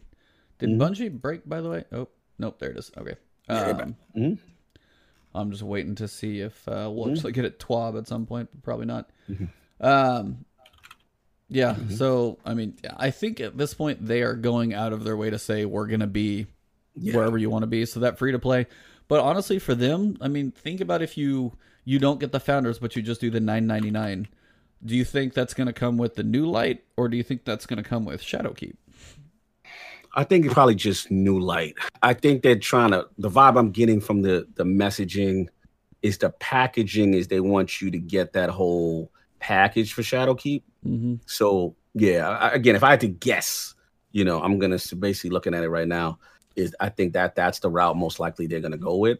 Yeah, but yeah, man, this is it's interesting times, man. This is interesting times. Love it. Shadowkeep next generation with Stadia collection with Stadia Pro. So here is when you look at the standard edition of Shadowkeep. So wherever you buy it, however you get around to getting your hands on Shadowkeep, this is what it's going to contain. 1, Destiny 2 Shadowkeep does not require ownership of any previous Destiny 2 expansions to play. Don't even have to have touched anything. You could have skipped Forsaken. Still play it, you're good. Now, features. Now, there's a specific inclusion and exclusion that I want to talk about here. Let's get to it. New missions and quests. There's going to be a campaign, we know. There's going to be some type of story to this thing. Going in and figure out what Eris did, what she messed up, what she break. Quests, we know those are going to be there. And that's going to be like, whether it's exotics, whether it's like, here's the side mission or things like that. New destination, we know is going to be the moon, twice as big. Here's my other baby. I already know. Yep. New dungeon. Fire. Woo! Fire. Now, in that little Vidoc, did you get where you think that dungeon's going to be? I didn't catch. Put me on. My hunch in their discussion, being it was kind of mentioned separately, Black Garden. Yes. Because that discussion sounded at the exact same. They were talking about new dungeon. They're running around the Black Garden, and they're like, "Well, that's not any way related to the moon. That's Venus and Mars, some weird combination in the middle. That's separate. So if that's the dungeon, I'm like, send me there." Oh yeah, dungeons are amazing. So no new dungeon. So that's a happy man right there. Y'all don't know that is a happy man right there. His Shattered Throne Fields just came back.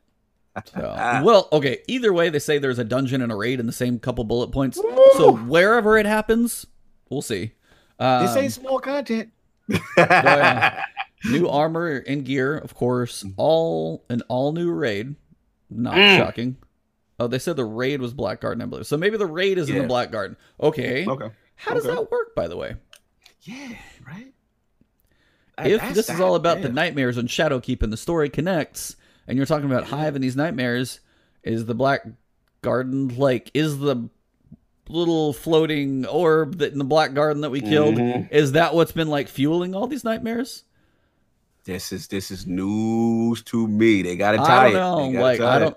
And that's kind of the one piece he did say, not to cut you, they did say, I don't know if you caught this line, I think Luke said it, what the thing that they loved about Forsaken was how you did all that, and then you did the raid, and then you saw the Dreaming City and the curse of the cycle evolve. So, you know what I'm saying? Like this literally Black Garden, something's going on that's gonna make us go there. Something's in the Black Garden, whether it's a dungeon. And that was the thing about the dungeon in Forsaken.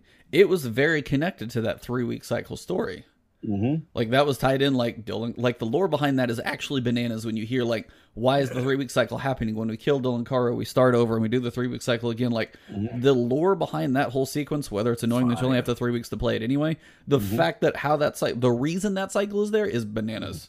So if the dungeon actually has any lore connotations, whether the raid is in Black Garden or the dungeon is in Black, if there's some connection between all that insanity, whoa, craziness. And the War Blackjack is saying Kyria and the Vex. So that could be interesting, because then Vex would finally give some tie-in to the other planets when you go to like so. I don't know. So the dungeon for me has me obviously hyped. I will throw my money at the screen long ago. Just seriously throwing my wallet at the screen. There it is, baby. Let's go. Season pass for the Season of the Undying. We got the name. It was actually, if you look in the game right now, it's in there. If you go click on Season 7, and then it'll say everything about Season 7 of Opulence on the bottom. Season of Undying. Like next season, Season of Undying. So it's actually already been out there. Fire. Pre-order Destiny 2 Shadowkeep on PlayStation or Xbox One and receive Destiny 2 Curse of Osiris and Warmind to begin playing today. So you can actually start doing that. Pre-purchase to also receive the Two-Tailed Fox exotic rocket launcher and an exclusive Hive-themed ornament once Destiny 2 Shadowkeep launches. So that's like an interesting little... It's just they're giving you an I don't know. That's interesting. Standalone of Destiny 2 Shadowkeep includes a digital copy of the game and a single season pass providing exclusive activities and rewards. First purchase per account for the asterisks. Also, include... Not to cut you. Did we finally comment on the death of exclusive exotics and exclusive... Oh my God, yes. Like, no more exclusive. That stops in September. Woo! Is there still a strike that we haven't played on PC? Is there? There is one, isn't there? Yeah, there's one. Well, hey, see, there you go. There's your new strike. Now, I'm really excited. It says missions, quests, dungeons, destinations. They're going to talk about PvP. What I don't see in there? Strikes. Yeah, I was just about to say that. I don't see strikes. Yep. I don't see strikes. Yeah, we might have to take the L on that. Because I'm acquiescing to you. There's only so much they can do. You know what I'm saying? So listen, if I gotta say, do I want strikes in the whole shebang or wait? I take this. I'm good. I'm not gonna. They are really giving a lot. You know what I'm saying? And listen, I miss strikes. I really do. But maybe what the hope is, maybe with the next season, post Season of the Undying, we could put money that we're gonna say most likely it's not going to be a raid right after. I would think that would be a lot. That would be Season of Opulence raid, Season of Undying raid, and then another. That would be a lot to ask. So yeah, because they did last. Who made Black Armory? I'm trying to remember who made that, because I know Vicarious made Season of Opulence. Don't remember. And I don't know if they had help with Black Armory, because, The Last Wish was Bungie. So then if there was another, like, for Black Armory, they made the labs and they made the Scourge of the Past. Yeah. So that was that was back-to-back raids in 3 months. And then we had the 6-month break, obviously, till Opulence. Yeah. So you get a raid now, then when's your raid? What was the timeline? The timeline for Armory was what, December? When did we get Armored? December. December. Yeah. I would say December. Whatever the season comes out, there cannot be a raid. That is too many raids. They need a break. They need to reload. Yes. What? Yes. I see. Listen. I can admit. I got no problem admitting. They need a break then. So then, do you put it in the middle? Do you put it in March? Or do you put it in like your June thing? Probably. Like do it when is Drifter? Drifter was March, right? Drifter was March. Yeah. See, the key is, do you think they? But it's like if your raid goes in March and that's a PvE focused thing, where do you put your PvP trials season situation? I'm curious to see. Big curveballs I'm throwing at you right now. Yeah. I love it though. I'm curious to see if Annual Pass keeps the cadence of 3 months. 3 is a lot. Well, if you scroll down and you get to the Shadowkeep Digital Deluxe Edition, it comes with everything in the normal Shadowkeep. Oh my God, 4 season passes. Wow. Now you get one. You get season 8 with Shadowkeep, so that's basically a season, and you get everything in there specifically. But there are 4. Wow. They are working. I gotta shut up. They are working. Like this is like, I'm like, to be honest, now I'm like, how y'all doing this? This sounds like way too much. Like, I'm like, what? Do y'all got time to work on D3? I'm sorry. What is all this we're talking about? This is the weirdest discussion. We're coming full circle all the way back to D3 discussion. I'm coming full circle right now. Like 4 season passes. That's a lot. So what does? Why not 3?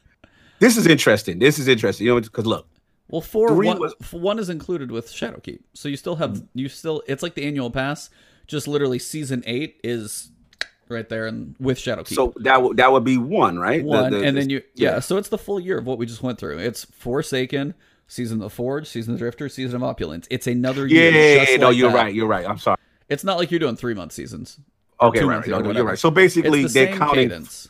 So basically, Shadowkeep is the equivalent of Forsaken, which counts as 1. Yep. Okay, I got it. All right. So then it's the same. It's the same. Yeah, it's the same. I guess it's interesting because all I'm doing in my mind is trying to line up when D3 is going to launch. Yeah. Right.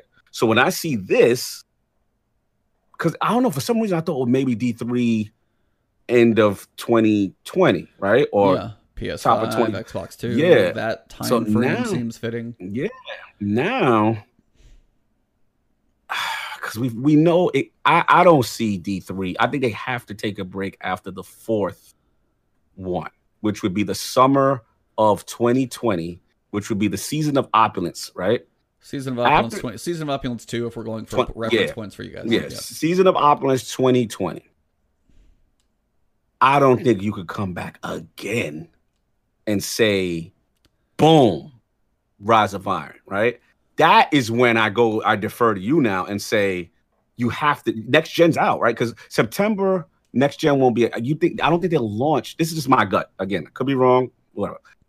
My gut tells me September, there's no Shadowkeep 2 because November, there's going to be the new consoles, right? We're going to have the PlayStation 5 and we'll have the Xbox Scarlet or what have you, right? This is tough. Because they kind of did do that with Destiny 2.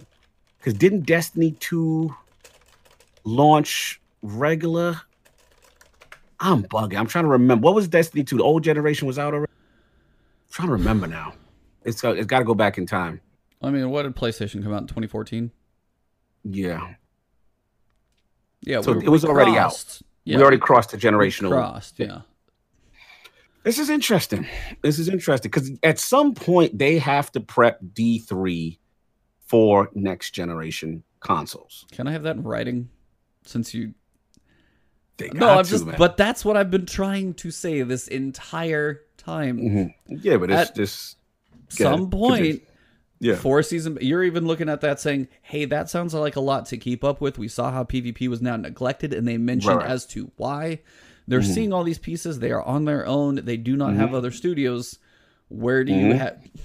So okay, no. Forte. So my question is like, so then you're saying like they have to take a break to prep for D3. How does that break work? That's what I've been asking for a while. It's like, how do you see that break functioning? They have to basically, after the season, say, okay, all hands on deck for there will be no more season after this fourth season of Shadowkeep, and say all hands on deck for 2021 launch, or unless they keep September. It's all about cadence. This is a weird thing. It's very strange. This brings it right back. So what you described is what I had predicted this year. Is you're just saying it's okay next year. Basically, what I'm saying is it all depends on when they feel comfortable launching D3. It doesn't. Basically, what they've shown so far is that they don't care. They're dropping September. This is what I learned. Because let's be real, we've had this discussion about like, yo, do not drop when they come. You see the cops, you hear the cops, they were like, don't do it, don't drop. They have really good timing, by the way. All right. Really good timing. I love it. They're out here tonight. So anyway, so basically it's like now they're saying, yo, we're going to drop in September regardless of who's out there. That's ballsy to me. This is a new Bungie. I wasn't expecting this, right? This changes the landscape now. Yep. Now, to me, it says, well, maybe they still keep this cadence all the way through. So this is different territory. I was like, so okay, so in your mind, the cadence has changed, but you're also saying Season of Opulence 2, whatever season 2020 is, you're saying that's okay. So if they don't do a September launch then, and they wait for if they need to prep for D3, is that the point where you're like, hey, if they don't release anything else, everybody's going to forget about them then? I take it back to that line of what you gave me a hard time about previously, because you're just like, hey, they need to prep for D3. They need to take a break. There's not going to be another September expansion. Right. That's literally what I said about the September coming up. And you're like, no, they're going to forget about them. But you just said it's okay in 2020. So I'm asking, how can that function? I was saying it's okay under the impression that they would not drop. I did not think they were going to drop in September. I'll be honest. Like, there was no way in my mind they're going Borderlands, they're going to go up against all these heavy hitters, and they just sit there and broke the internet today. They said, we don't care. Like, it was so gangster what they did. They were like, so what? And I'm like, Bungie. And then what's funny is I'm like, yo, it don't matter. They gonna really be like that. So this now, my mind is blown. Like, y'all could do whatever y'all want. So I'm literally in awe right now. This is uncharted territory. Deal mental, yep. Borderlands and Soldier Boy, like they're so what? Like, this was the most gangsters thing I've ever seen. I'm like, you dare not drop around that time. So now that changes the whole scope of the argument now, because to me it's like they're gonna continue to drop when they want to drop, and they can continue to work on D3 when they want to work on it. And they're giving us 4 season passes. Like, there's no need, there's no crunch. They're acting like they're under no jurisdiction to have to wait. That's why I'm saying, like, now I don't know. I'm trying to give them a break, and they're like, nah, we're out here, we're good. No, so here's the other way they can play it, and this is what I wonder if they do. It says 4 season passes. What if those aren't on a very specific cadence? What if they take little breathers in between to space them so they release them when they're ready? What if so say Shadowkeep gets through December instead. You have September, October, November, December. They have some other events, and then the next season is January. They space them a little farther. Yeah, give some breather in between, so it's not like a 3-month cadence, like bam, bam, and bam, and bam. It's like bam, little breather, bam, and there's a little more breathing room in there to give them that time to function. So then it's not on this like, hey, and that would let them also break off of that September cycle if they want to. That would just be another way for them to do it, as opposed to every 3 months we have a new season in this like packed environment. And that may be what they want to do, but they also have the freedom to say, hey, season of whatever's after Shadowkeep, we want a little more time to work on it. Hang tight for the next month. It's going to be in January instead. Hold on for a second. He said 1 second. He said it might not be. No, there's definitely going to be D3 though, because they did that oppressed Luke Smith. Yeah. And he pressed him on D3 specifically, and he gave the typical corporate answer, which is we're not ready to talk about that right now. You know, we're so far ahead. So it's coming. It's definitely. I did think it was going to go MMO all the way, and this is what they're doing. They're just going to stay here. But yeah, D3 is definitely going to come. Yeah, I think you're on it. I think that might be the new wave, which is basically throw out the outside of this September, which is following cadence. Yep. Maybe they say, look, we wait until it's ready. The next content, which would be Black Armory Part 2, right? Black Armory Part 2 cadence doesn't necessarily have to come out December. And then they say, yo, you know what I'm saying? We push that back, or maybe that's January, February, and you space out the cadence of that, and that could totally work because again, they're free from Activision. You know, that's another way they can do it. It's just interesting to me when like I didn't see this part. That's why when you showed me this, and I see the digital collector stuff, and it's saying 4 season passes, like I didn't expect that. I'll be honest, I didn't expect it was gonna keep that. Mm-hmm. So, yeah, the joys of speculation and timing continues.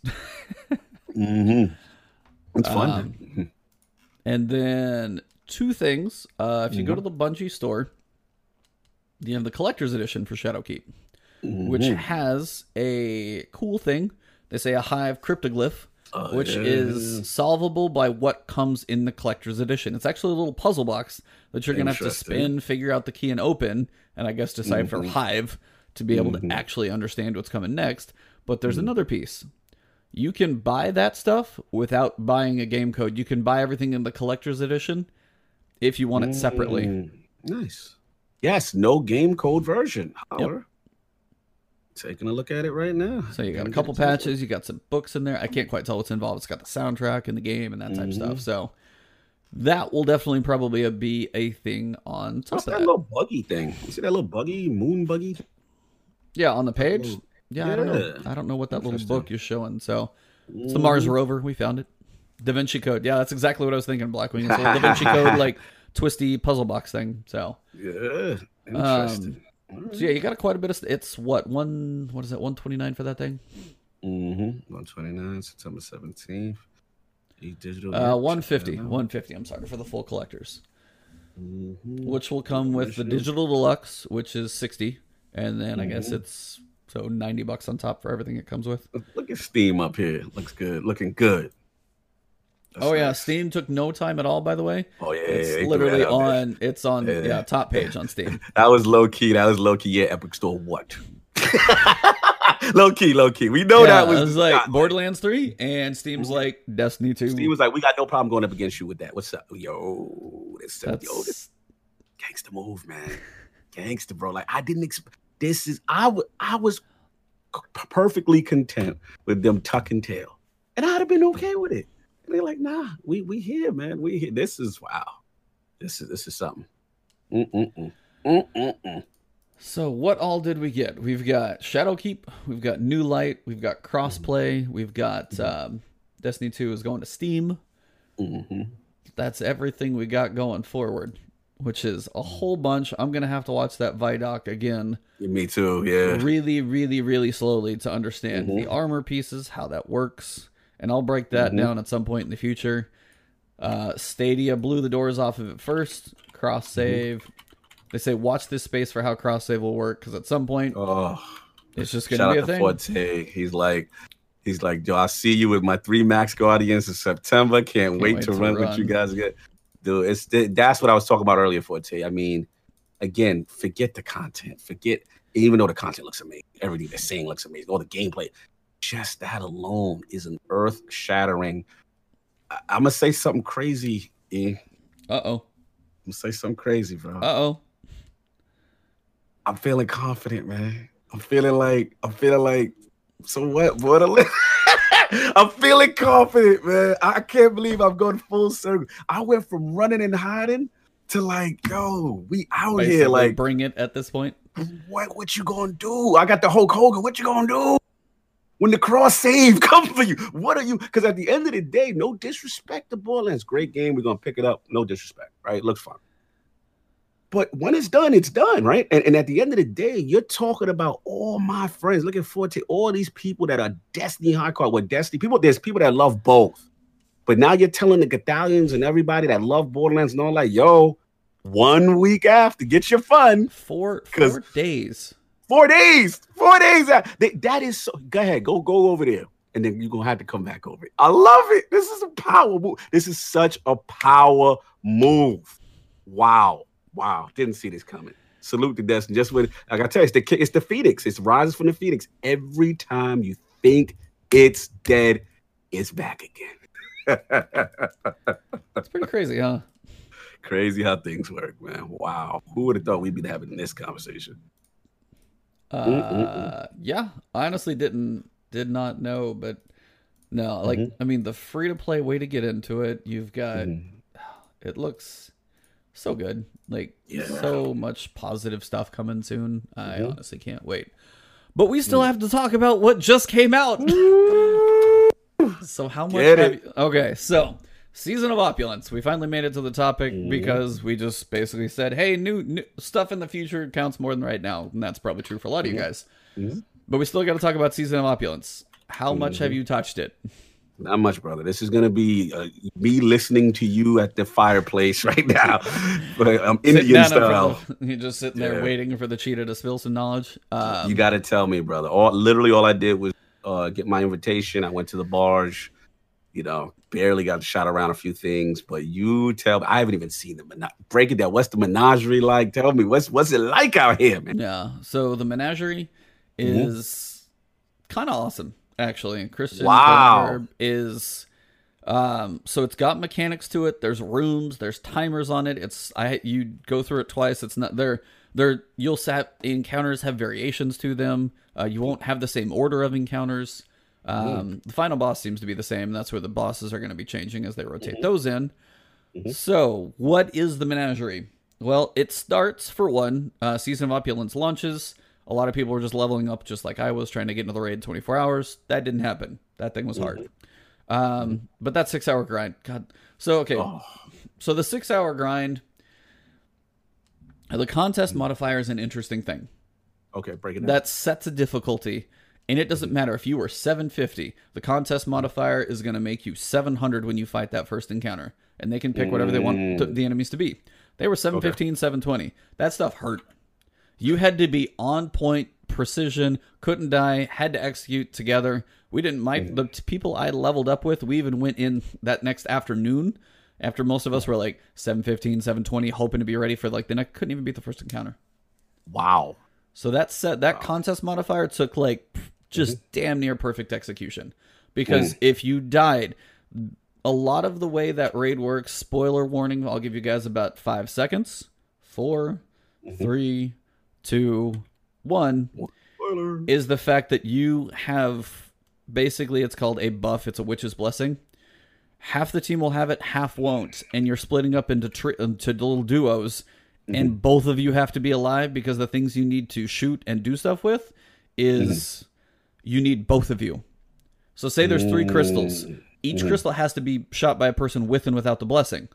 And you're like changing who has the blessing all the time. So you have these little duos that are going the whole time. But if one of you dies, that crystal can't get killed unless somebody comes over and covers. And then you got to figure out, did you have the blessing and did you not? So dying was just awful. And you were so squishy at that level.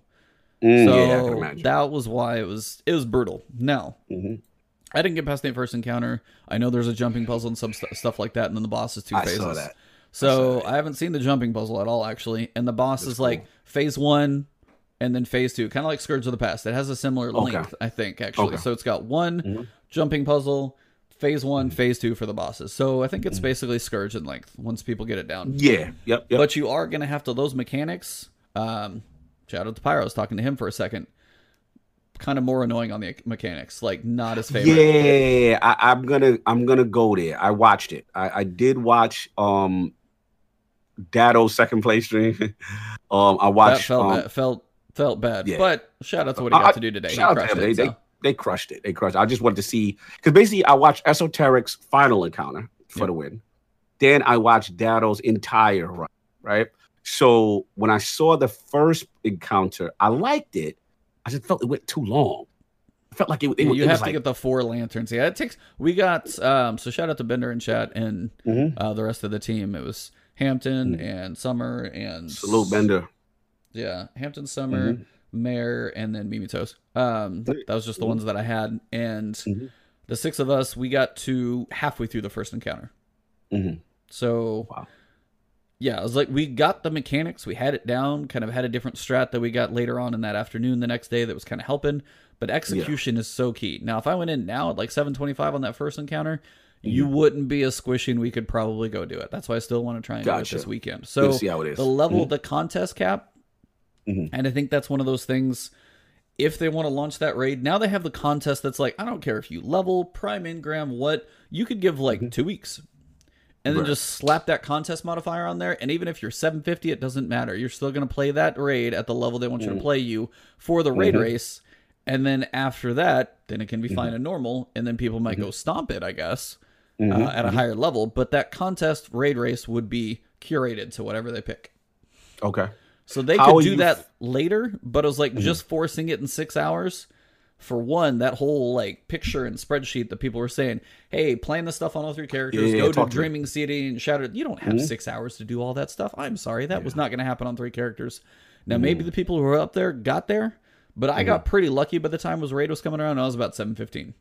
And I got lucky. I got lucky on drops. I started to get screwed after we kind of were doing some of the other stuff, and I got like 4 energy weapons in a row, and that happened later. But I mean, generally for me, it's too fast to force that. And the best way to do that is go play old stuff. So then you reinvigorate that whole like argument of people saying, hey, this is that whole thing of, you know, the leveling has issues and going to play the old content and stuff like that. You forced people to do that. If people got to play the Menagerie and then, hey, I'll go get to do this, and had a couple casual weeks to go play some content, some of the new stuff, experiment with Menagerie, and then like, hey, if you're over level, cool, we're still going to set this contest, and then you go. I still think that would be a better way to do that. The contest is cool because it levels it. Like first encounter, you're 700. I don't care if you're 750. And then that last encounter, you're 720 fighting 735. Whatever they set it at, that's fine. You're fine with that. That's, I mean, however they decide to do that. In theory, that does level the playing field, which is cool.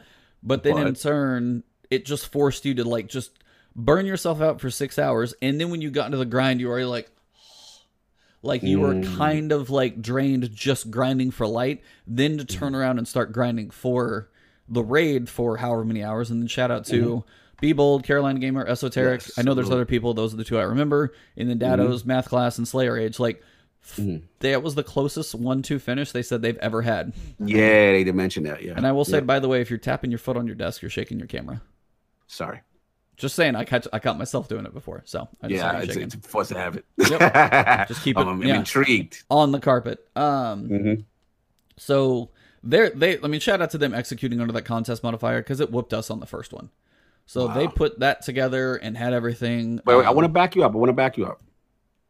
So you're a fan of the first? I mean, the contest rules. The contest modifier is nice. It could use some tweaks for like how the level it makes, but if they want to make it an even fight, give people time to level up. So like grinding in 6 hours still leaves a lot of room for RNG to screw you over. So like in 6 hours, you have a lot of room. Over the course of like a week or something like that, RNG would have a chance to kind of level itself out for a lot of people. But then if you slap the contest modifier on 1 week later, RNG or not, you are going to base. If you've been playing enough, you should probably be okay in a week. Like I got to 720 in a couple days. There's a lot of crap and ways to get powerful gear, and the Menagerie is a new one. We'll get to in a minute. Right. And you're saying I don't think they want people to get some of the powerful weapons before the raid, and like that is one of those things. But as like I don't think there's too much out there that's going to break the raid overall. That you would probably get in that first week. But that raid itself is, you could be higher. You could just let people breathe a little more. Then you could be like, okay, everybody's ready. Take your day off. Go in fresh. Bam. Reset. Go for the raid. But that contest modifier sets it so I don't care how high you are. Everyone faces that first encounter the same. Then it is understanding the raid. Then it is working together, executing as a team on a level playing field. But you don't have to like bash your head against the grind for 6 hours to try and get as high as possible. Still maybe have RNG screw you over. Maybe be a little bit under leveled. even though we're all supposed to be even. So you're okay. I get what you're saying. Your main thing is that grind, that 6 hour Just grind commitment is just too short. You know what I'm saying? So what do you say to the people? I feel where you're coming from. I guess my counter argument would be, what do you say to the people that say, look, you got to take the day off if you want to do it. If you want that world first, you got to, I don't know, the hardcore, whatever. Like, because the vibe I got, again, just looking from the outside, I was a little surprised that it was kind of like the same people. It wasn't like, I thought it would be, I mean, as someone, no disrespect, like, have they been in the mix before? With Be Bold and those guys? Like, have they been in raid mixes before? I mean, I talked to CG for a little bit, Carolina Gamer. Just a little bit in DMs and stuff, just as I thanked him for a little help on something else. Yeah. He said, I mean, PvE is a huge thing. I mean, obviously we know Esoteric is, for sure. He's not. So, I mean, yeah, it's like, so playing with that group, PvE is their thing. So, I mean, I think they may have tried before. I don't know if you were like, getting like decent top finishes and stuff, but not quite there. I mean, obviously Glad was still in there, Data was still in there. Those guys may have been trying, may not just have had same execution or leveling or anything like that before, but I mean, I think they have been trying before, so I don't know if they're, I mean, they have some damn skilled people on that team though, so that's why I was like, I wasn't surprised when I heard when I saw the list and I saw those two on there alone. I was like, okay, yeah, that for sure. But yeah, I don't know if there was a lot of underdogs. CAC has still got first one on console. Nice. So I mean, like, it still seemed like a lot of the same. Yeah, that's the vibe. Still got world's first. So, interesting. I'm just surprised by it. I mean, that's all. I mean, obviously, Cream is going to rise to the top. We know that. But I was just interested to see, with all this new, contest rules, so to speak, I'm gonna call it, that if that would change up and we would get new faces. It didn't really seem like, not that there's a bad thing. I mean, these guys are just that good. I mean, we got to give it up to what it is. So I was just curious about that. And in reference to the whole 6 hour thing, I'm with you. I feel you. I mean, I knew, first of all, my schedule just been too crazy. I'm prepping for E3. You already know that. Like, and I try my best to everything was going wrong. There was no way I could. So I'm like, all right, I'm just gonna give it up. I'm just gonna watch you guys. I'm gonna cheer on from the sidelines and see what's going on. And what I've determined for me. There's no way, unless the stars align and I'm off work and there's nothing going on and boom, you know what I'm saying? I'll do it. But other than that, to me, it seems like a special type of commitment. And I think that's just what it comes down to. I'm not saying that you're not committed, because clearly you are. You know what I'm saying? So I guess, I don't know. I guess it's just, you got to have a six. So that's what I'm saying. If you're looking to widen the playing field, talk to me. Give them a week or 10 days like they did for Last Wish, but slap contest on there. So even if you're above, everybody's at a level playing field. But you give more people like you who are work, but you're like, hey, I can grind out Friday, Saturday, Sunday. Guys, I'm not social this weekend. I'm working on leveling up. I am gonna, it's like the only day I still take off is that raid grind day. But more people get a chance to get up there. Now, I feel you. But like the people like Beeble, like Glad, like Math Class, all those guys still take the time to be like, hey, we run raids, we think together, we execute, we're damn skilled players. Like, there is something you can't, like, having the time to get ready is still not going to make that. Like, those people are going to be like, they're extremely skilled players, but giving, like, RNG and things like that and more people, like, that group can pull it through because those people have done it before. But if you give people just trying to figure out puzzles and mechanics and things like that, and everybody, like, there was... That makes, I feel you. There were plenty of people I were seeing that waited for it to be beaten so they could go into Last Wish, so they could go into Scourge, and they could level up more. Because that last encounter was kicking everybody's butt. Yeah, I think... So it was literally just the level. So if everybody got to fight the encounters at 700, 710, 720, or whatever the numbers are in between, I don't know. If everybody was above that enough to where everybody had an even fight, that would truly be like, there is no question this level, and you get a week and a half to get there. Okay, you're going to have to play, you're going to have to commit, and if you're on vacation, that one may not happen. But if you do have some time in that window, 3 or 4 days, switch off a couple characters, play a couple hours a night, get yourself ready, then that one day you still take off, but it widens it. I think that would be the only thing that widens it. And I think Say No to Rage, I listened to one of his. He was probably saying something. I like Say No. Literally the same thing. Like that. He was like, I like the contest, could use some tweaks, but the 6 hour window's too short. And I was like, and that's probably the biggest thing I agree. Now, having experienced that too. Okay. So then what about this? I know we're beating this to death. I just got to ask you one. What about this Tuesday launch? What about Friday with contest rules? So you got maybe 3 days? Yeah, 3 days. Not enough for you? 700? So whatever. And then they still cap you first encounter, second, last encounter, or whatever. Would you have time in 3 days? Yes. 3 days, give me time. Crazy 3 days. One of them. Yeah, but at the end of the day, you're still going to be capped, right? You are going to be capped to a point, but I'm just saying, this week right now wouldn't have given you enough time.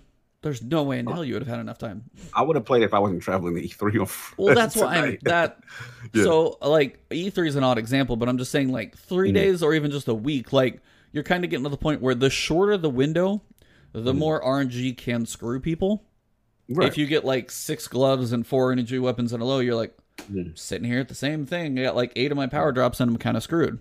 Like there's almost the point where if you go like a full extra week, like if you did the 10 days like Last Wish, but you'll be fine. But that contest levels the playing field first, and then you may be able to jump in and be over leveled, which they may not want to, and that's a balance I don't know how they would. And that's the other side I don't know. Like but for that first time through. More than 6 hours, 3 days, I don't know, even 4, like start on a Saturday. Enough, bro. 36 hours, bro. Not enough. 3 days is 72 hours. 72 is good. 72 is not enough. Like I got there and I know how much I played. But it just what if they did it on a damn Saturday? What if they did it on like a Saturday at noon? Less people probably had to take off at work. It's not in the middle of a week. I know they like watching it up at a Bungie theater, but they live there. Go drive back up there and watch it. You do that once a quarter. I think you guys can go back to work and watch it in the theater. And just like bitter. He sounds bitter. No, I'm just joking with you. I'm messing with you. But no, it's like, I mean, my level didn't matter. I was going in 715 and I still felt squishy. So the contest modifier took execution is my point. Yeah, absolutely. So like that's the point where I don't think it would have mattered for us, just because I was feeling squishy and just it's hard, and it was a hard thing to execute.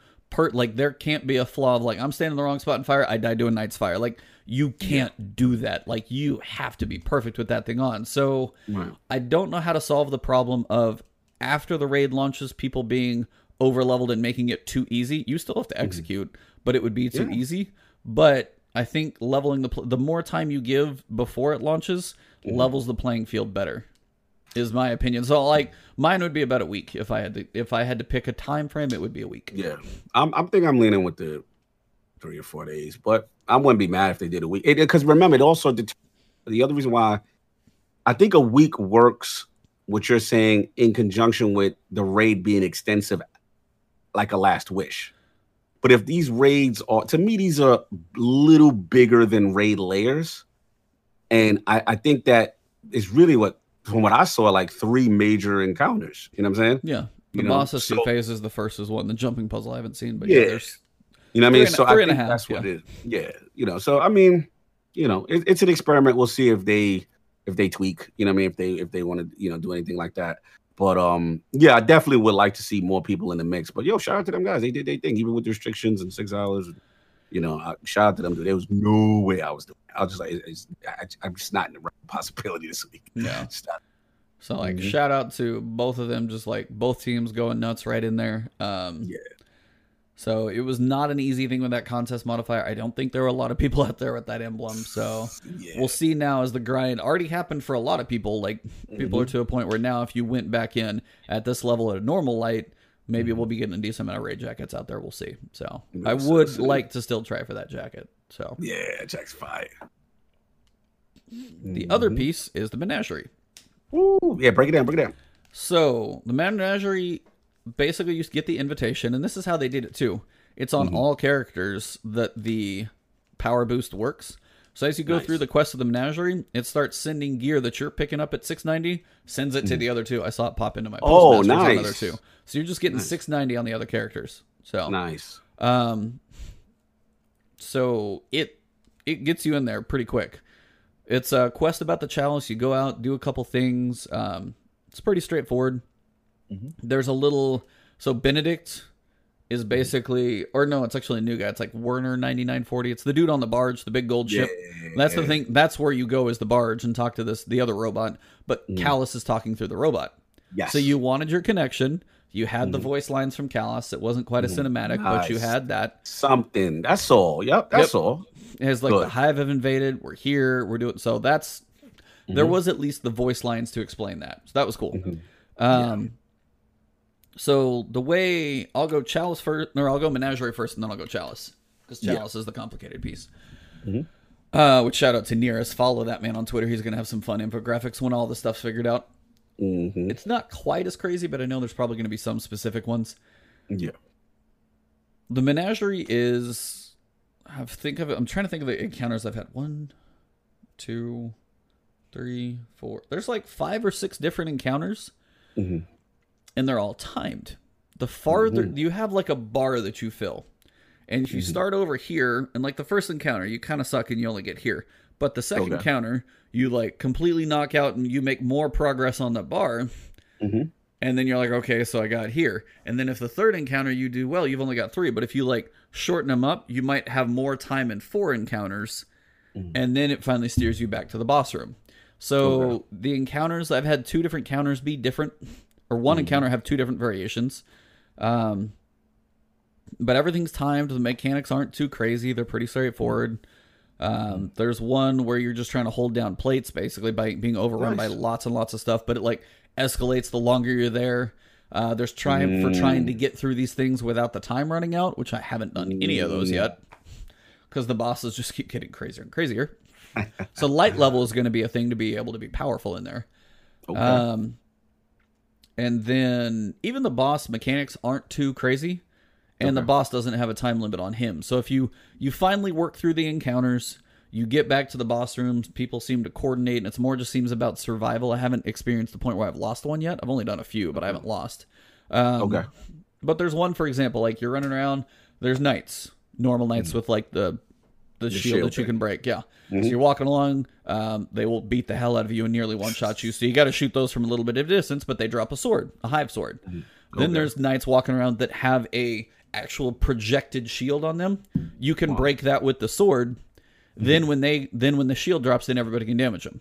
So then you're all getting a lot of more people. So as soon as the knights die, then you get swords and more people have swords running around. Then the knights turn into ogres with shields. Now the ogres actually don't smash you as much if you're smashing them a lot. Then you're breaking those shields. So it escalates like the levels. And then I think I got to one, we didn't kill it, but I saw like a named ogre, which might be the final one in the sword encounter. Right. There's another one like Argos. You pick up these little void skulls and you have to break purple crystals with your beam, but those things will also just wreck the enemies. So it's your timing of how quick can you get through the waves of crystals and not die. Then there's little mini bosses that spawn. But no matter if you don't make it through in a full encounter, whatever length of time, whatever like progress you make in that thing, it adds it to your bar of like progress for all of the menagerie. So if your first one you make it through, like, oh, we did really crappy on the first one, you get just a tiny chunk. Second one, we almost got the boss down. We got like, you know, a third of the bar instead of like maybe a tenth or something like you get a much bigger chunk if you do well. So that was one thing. So if you do like a crappy one, a pretty good one, and a really amazing one, you might be done with those like the 3 sections done in 3 sections. So it's not. Let me ask you a quick question. So it's not based on successful completion. It's based on progress within each thing, which is cool. Nice. Yeah. So and it's random. So like you'll go through and like I've done the sword first, and then I've gone and I went down and held the little platforms. Then I've gone and done the thing where you're running through the beams of light and gathering up stuff. So like you'll go in a different order every time too. It's the matchmaking's there.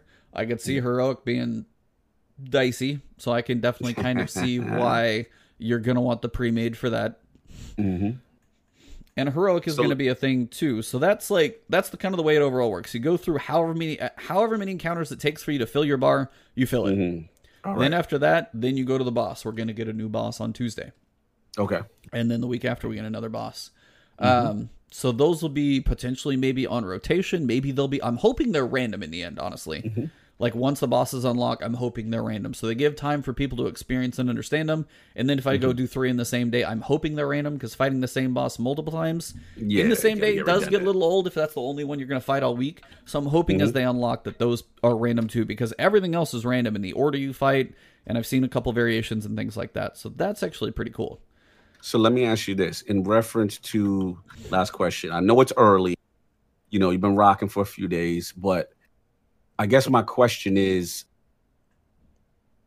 versus escalation protocol. Where's it sitting in pocket as far as an activity, a cooperative activity so far? Like, where is it? Just early feel. What's your ranking like of those types of things?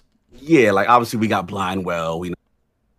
We got probably for me, depending on how the bosses come in.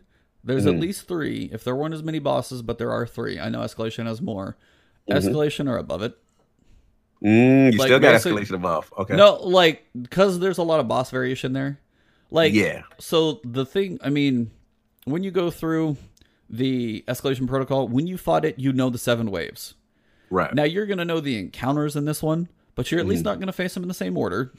The waves 1 through 6 in Escalation are going to be the same, generally. Okay. Right. Minus a public event that might pop in. But those are going to be the same. Like, Wave 6 is going to be the big dudes. Wave 5 is not quite that. You've always got the crystals. Like, that doesn't ever change. This will at least be a different order. The matchmaking is there, so you've got 6 in there. And just the fact that you've got the progress, the times, the triumphs, and then the boss to fight at the end. The boss mechanics were kind of cool so far. I mean, for me right now, I want to see the bosses, but it's probably going to be the best one. Easy. Almost, so you got...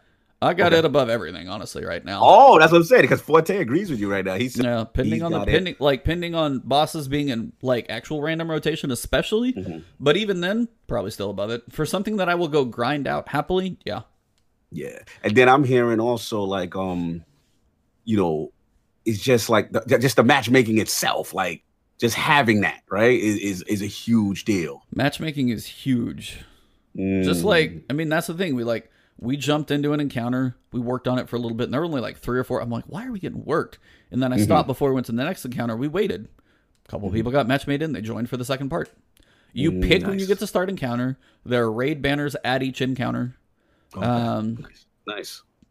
So you pick when you start it. The progress works. The timer is pushing you to try. The time is there, but it's not going to it's not a fail state, which is good.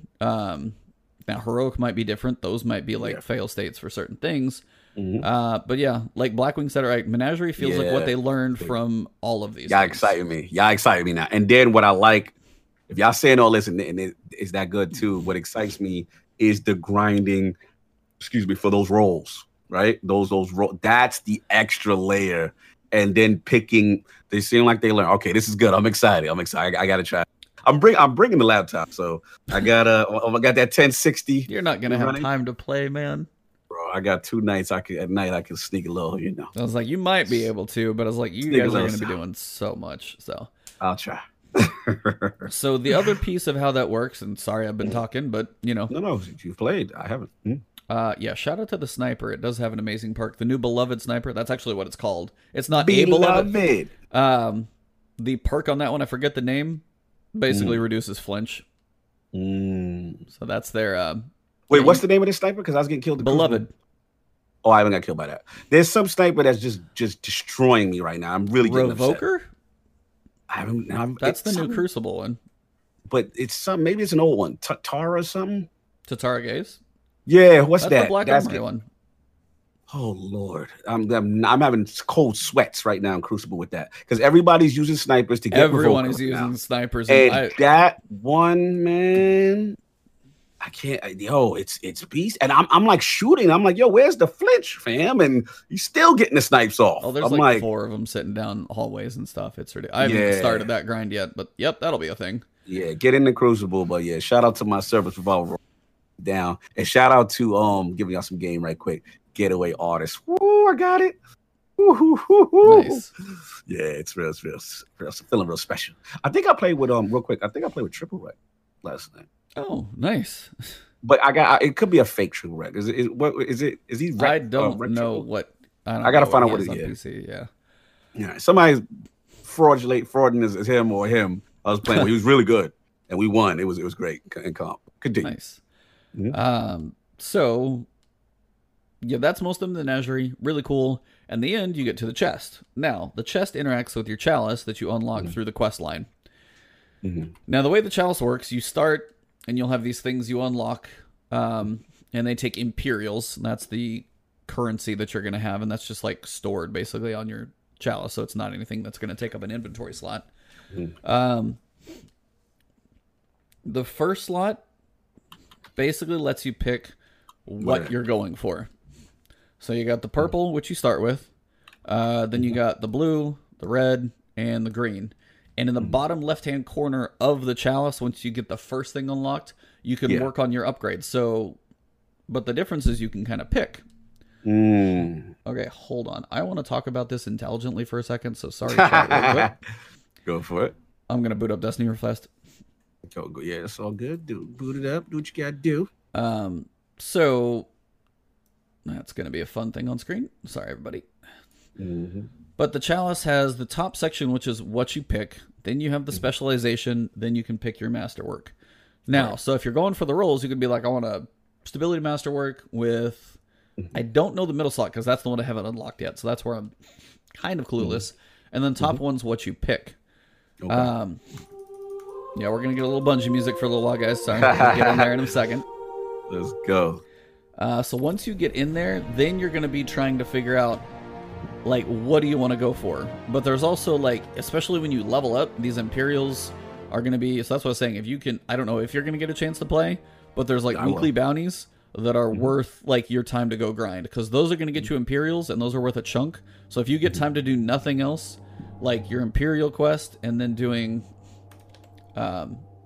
the like weekly bounties just so you can actually get the Imperials, that's going to be crucial.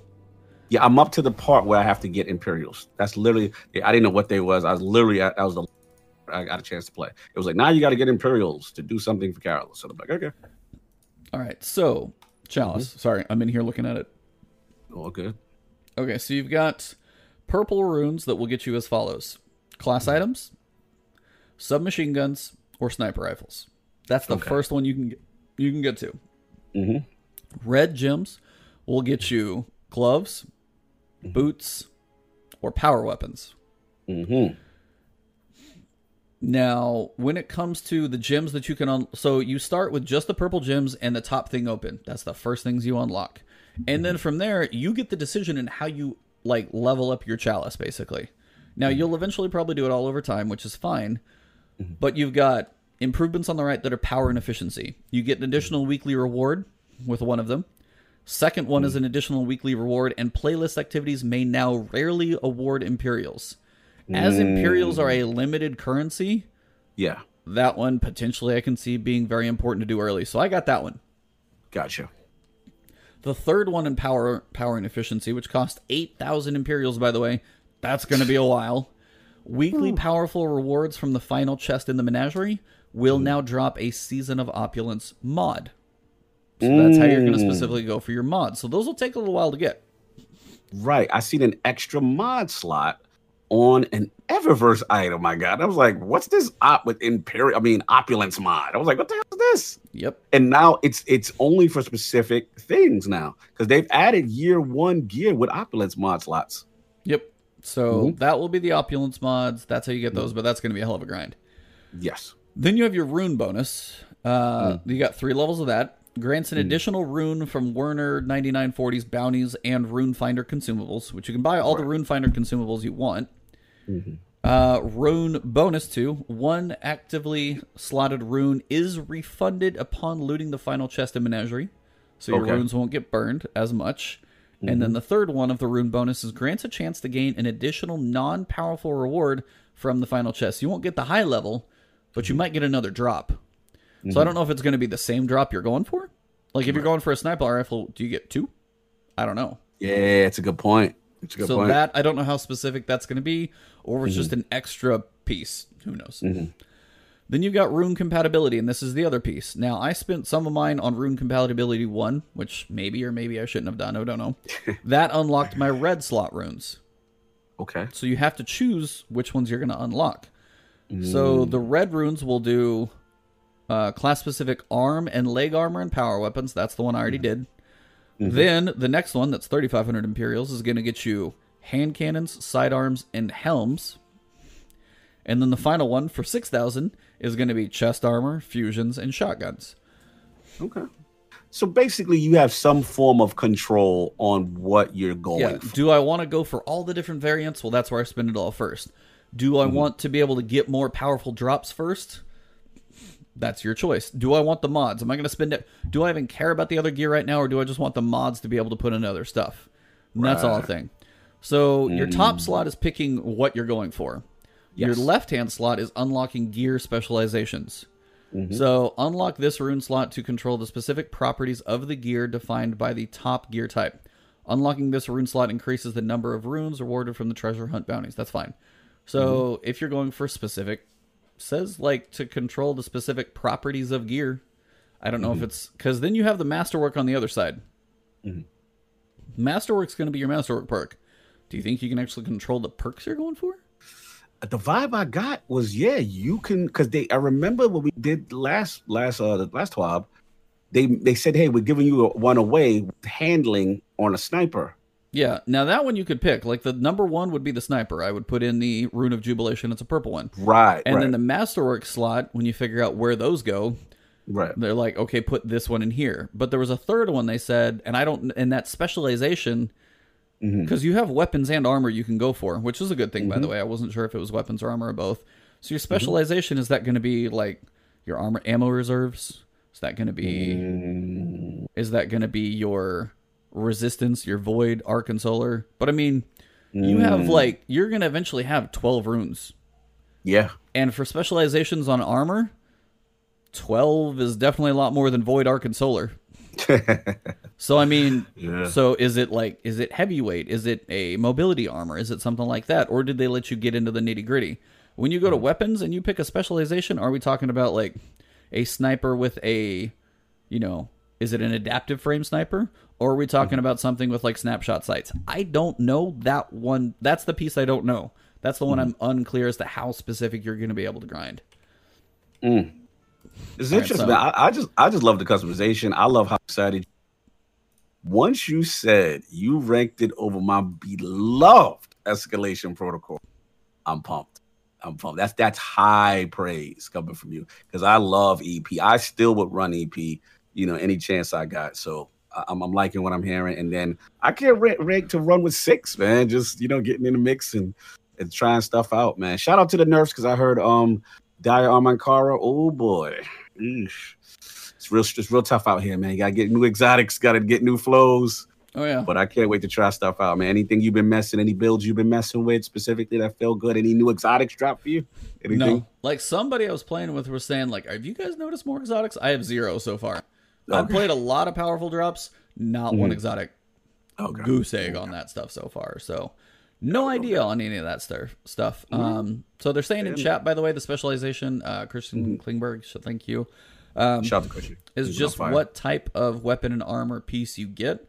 So like fire rate or adaptive frame or something like that. So potentially perks are still going to be the random pieces, but you're just going for, do I want a sniper that's like heavy or fast or whatever. So those I think are going to be your choice, not as much on like, do I want snapshot? So kind of what I figured the random rolls would be there. So that makes sense. Clarification helps though. But yeah, so like the nice thing was having the chalice. I was going through and my 2 lowest slots were gloves and boots. And that was one of the reasons I was lucky enough and I got the red gem as one of my unlocks. Yeah. I had powerful gear and I was like, I need gloves. I went and got gloves. And I got powerful gloves. And then I was like, I spent some Imperials, I unlocked the second powerful slot, and I was like, I need boots. I have a gem for that. I ran one more time and I got boots. So nice. Like the fact that you can pick a couple low slots, it's a nice way to help. RNG may have its moments and like, I am struggling to get a class item. And once you're leveled up, it's not going to matter as much. Right. But as you're leveling, and especially if you're doing multiple characters, like, man, this one slot is suck. Screw it, I'll just go to the menagerie and go upgrade this one right now. You can pick. So leveling up other characters will help a little bit too. Nice. So. I'm liking what I'm hearing. I'm definitely going to that Salute Destiny on that laptop. So yeah, I think it's pretty cool. All in all, pretty kind of awesome. Best way I can phrase that. I think the question that I think most people are going to have is when you get into what else is going to come. So we've got a new boss in the Truth Quest, and the new boss in the Iron Banner Quest, and then Heroic mode. Yeah, I want to know what that's So about if you have too. 3 bosses and then the heroic mode, it seems like this is a very front-loaded season. Yes. Because we got the raid, we got the menagerie, heroic mode is June, Lumina Quest is July 2nd, and then we're talking probably a lull in the summer. Season of Solstice of Heroes is going to be that grind that, you know, everybody's going to go for. But yeah, it's a very, June is going to be where it's hopping, and then you might have a little time before September. So is my feeling, because once you know, if you want to grind them all up, it's fine. But if you don't, obviously you may not need to. But yeah, you'll have most of it's pretty stacked in that first 4 weeks, actually. Hype, man. Like what I'm hearing. Opulence, baby. So yeah, we are at 2.5 hours. Yeah, wow, yeah, we rocking. We rocked. So it's been an awesome podcast. Thank you guys. Chat has been amazing in here. Before we go, I'm gonna put a link in chat, and you guys can check the description in a couple other places. This isn't for me. This is just a place for you guys to do it. But as we're going to Guardian Con, and they are already supporting St. Jude's anyway. Basically, I just set up through a link from me, just because I'm trying to help as well from my community, is donations to St. Jude. So, like, the amount that they have raised before is amazing. The 2 million dollars they've done before. I just have a baby campaign. But anything that you guys want to donate to St. Jude, I've got a link in chat. I'll have links all over the place for about the next couple of months, just to see at least through all of us, through Last Word, through my community. And if you got anything in yours, I can give you the link as well, just to see how much we can help contribute to St. Jude. Because, Awesome. I mean, when it comes to cancer for children, that's one of the probably the worst things I could ever imagine. Yeah. And the effort they put forwards, like the amount that they've cured, like going from 20% to like 80%. I just wanted to tell you guys, if you guys do want to be generous, I know the subs are really helpful, donations are cool, but at this point right now, guys, if you want to put your money anywhere, donate there. Yeah, Go absolutely. help support that cause. I've got a link. 100% goes towards the St. Jude's Guardian Con Fund. So it's all going to St. Jude's. If you guys have anything about that, questions or anything, let me know. But that is one thing. If you're listening to this on audio, find me on Twitter, anything like that. I'll probably have the link posted. And usually on the video version of these, I will definitely have it underneath. So I wanted to shout that one out, and just say if you guys are feeling generous right now, share the love that direction right now, because they deserve it. So absolutely good cause, always positive vibes, man. So and yeah, definitely, man. Anything you guys can contribute, definitely much appreciated, man. Great cause. But that's about all I got. We have probably filled your ears with enough speculation about what is to come. We know a lot of what is to come. The cross save and everything that's probably one of the biggest things. The free entry is really cool. And then Eris and the moon, just dude. We got a lot of happiness, and the next week is going to be, I don't know how much more they're probably going to drop on stage with Jeff Keighley. I think in E3 they're going to have they're going to talk about all that stuff. Yeah. Like Deej will be in there explaining everything that's happening, what's free, what's coming, cross save and all that stuff. I just don't know I don't think there's going to be that much new stuff. Maybe there will be, but I'm just not holding my breath. I think they gave us all their cards right now. I think they're just doing that on the E3 stage as well. Yeah, I think so. I think that but again, let's be honest, they don't have to go to E3. I mean, they could literally have finished this right here, and this is perfectly fine. Like, there's really no need to go. So, I think we get a regurgitation, yes, 90, 80 to 80%, 90%. I think we get a few more nuggets. That's what I'm going with. But I think, this is going to be it. Like, they definitely, for all intents and purposes, shot their shot with this. But there's some stuff that I think we might get maybe a little bit more detail. One thing about Keighley, he's going to press. He's going to press on certain questions. He's going to ask certain things. I was like, if he's facing Deej, she's got the ultimate question ninja. That's the battle. That's going to be the battle of marketing savvy versus interview, technique and guile. I'm going to watch the heavyweight titans avoid each other's questions. Yeah, so E3 will get more exposure, get the free cross save, the Stadia stuff. That'll hopefully get a bit more out there. And then we'll see, as you said, if we get any more nuggets. But that'll be Tuesday. I got to look up the time. It's like middle of the day, I think, almost dead center. I think it's like noon Pacific. Yeah, something like that. Maybe 10 a.m. Pacific. I gotta see. I gotta look like at my schedule up and look at it. The Coliseum. I know you'll know. Yeah, I'll be there. I'll be there, man. Yep. So I'm looking forward to it. We'll send this man some good vibes out there as his travels to E3 go smooth, and all his conferences and things he gets to talk to are awesome. Get all your exclusive videos and content, and talk to all the people and network as you should. Brother. So tell him where to look for all that future stuff that's coming, sir. Yeah, man, check us out, man. E3 Iron Lord podcast returns to E3, man. So excited. My favorite time of year. It's literally the Super Bowl of gaming, as far as I'm concerned. So much fun. It's almost, and also fraternal. You get to see a lot of friends and content creators that you interact with, and you get to see them. It's our yearly kind of thing. And a lot of the higher ups, executives, I mean, all over the place, man. I mean, I met a lot of Bungie guys there as well. I believe Christopher Barrett, Deej, the list goes on, and it's good to see a lot of those faces. But yeah, we're going to be out there, man. Iron Lord Podcast, YouTube.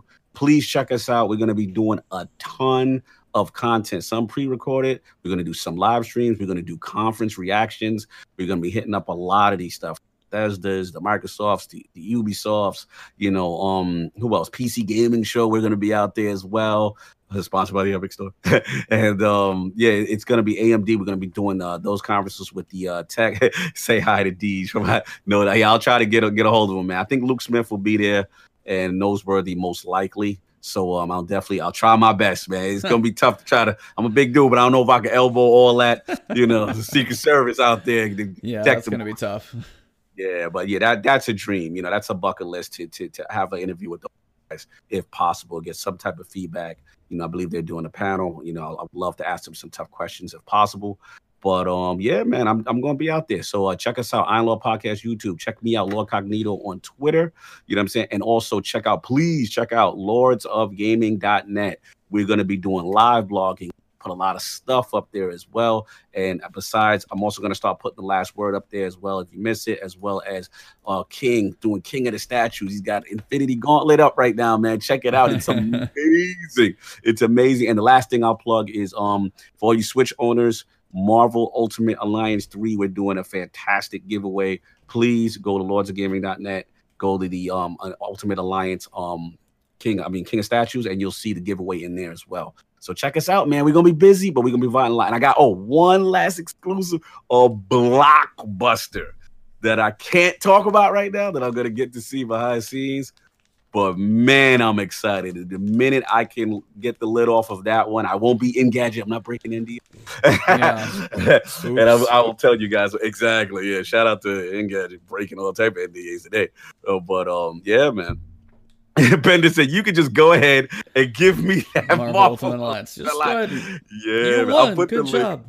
Let me put the link in your chat. So check out King of Statues while you're there. At the bottom of the article, you will see our giveaway through Gleam. So get in there, get your shot to win it. It's going to be the Switch game of the summer, in my opinion. I'm also going to be hitting that up to Nintendo and see what they're doing. They got a lot of good stuff to show. But yeah, I'm happy, man. Salute to E. Yeah, throw the link up in there again. Thank you, bro. Throw it one more time? Yeah, throw it up one more time. All right. That is the article, and it will give you the link directly for the giveaway as a little bonus. And sweet. Guys, you have that so you can try to win it and check it out. But yeah, man, that's what it got, man. Shout out to E. We did a nice little impromptu. We had tons of news the last 2 days. This is fun, man. This is real fun. It's been crazy in the world of gaming. Keep your eyes glued on the internet next week because it's all going to be out there. This man will be covering a lot of it for you, so stay tuned.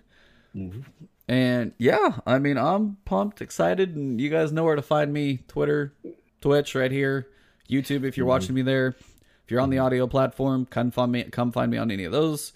And that just keeps growing as well. So thank you guys very much for everything. Ebontis, EBONTIS. Google it, you'll find me. It's easy. Yes. But I'll probably be streaming. I do want to try and do the raid this weekend, so I will definitely see if I can squeeze that one in. I want to see if I can get that jacket as an option. I don't know how much it's going to cost, but looks like a nice one I might have to try and go for. So, gotta do it, brother. I want to see you stream it. All right. Well, thank you guys very much. You guys have all been amazing. And for episode 62, for an impromptu on a Thursday, it has been the last word.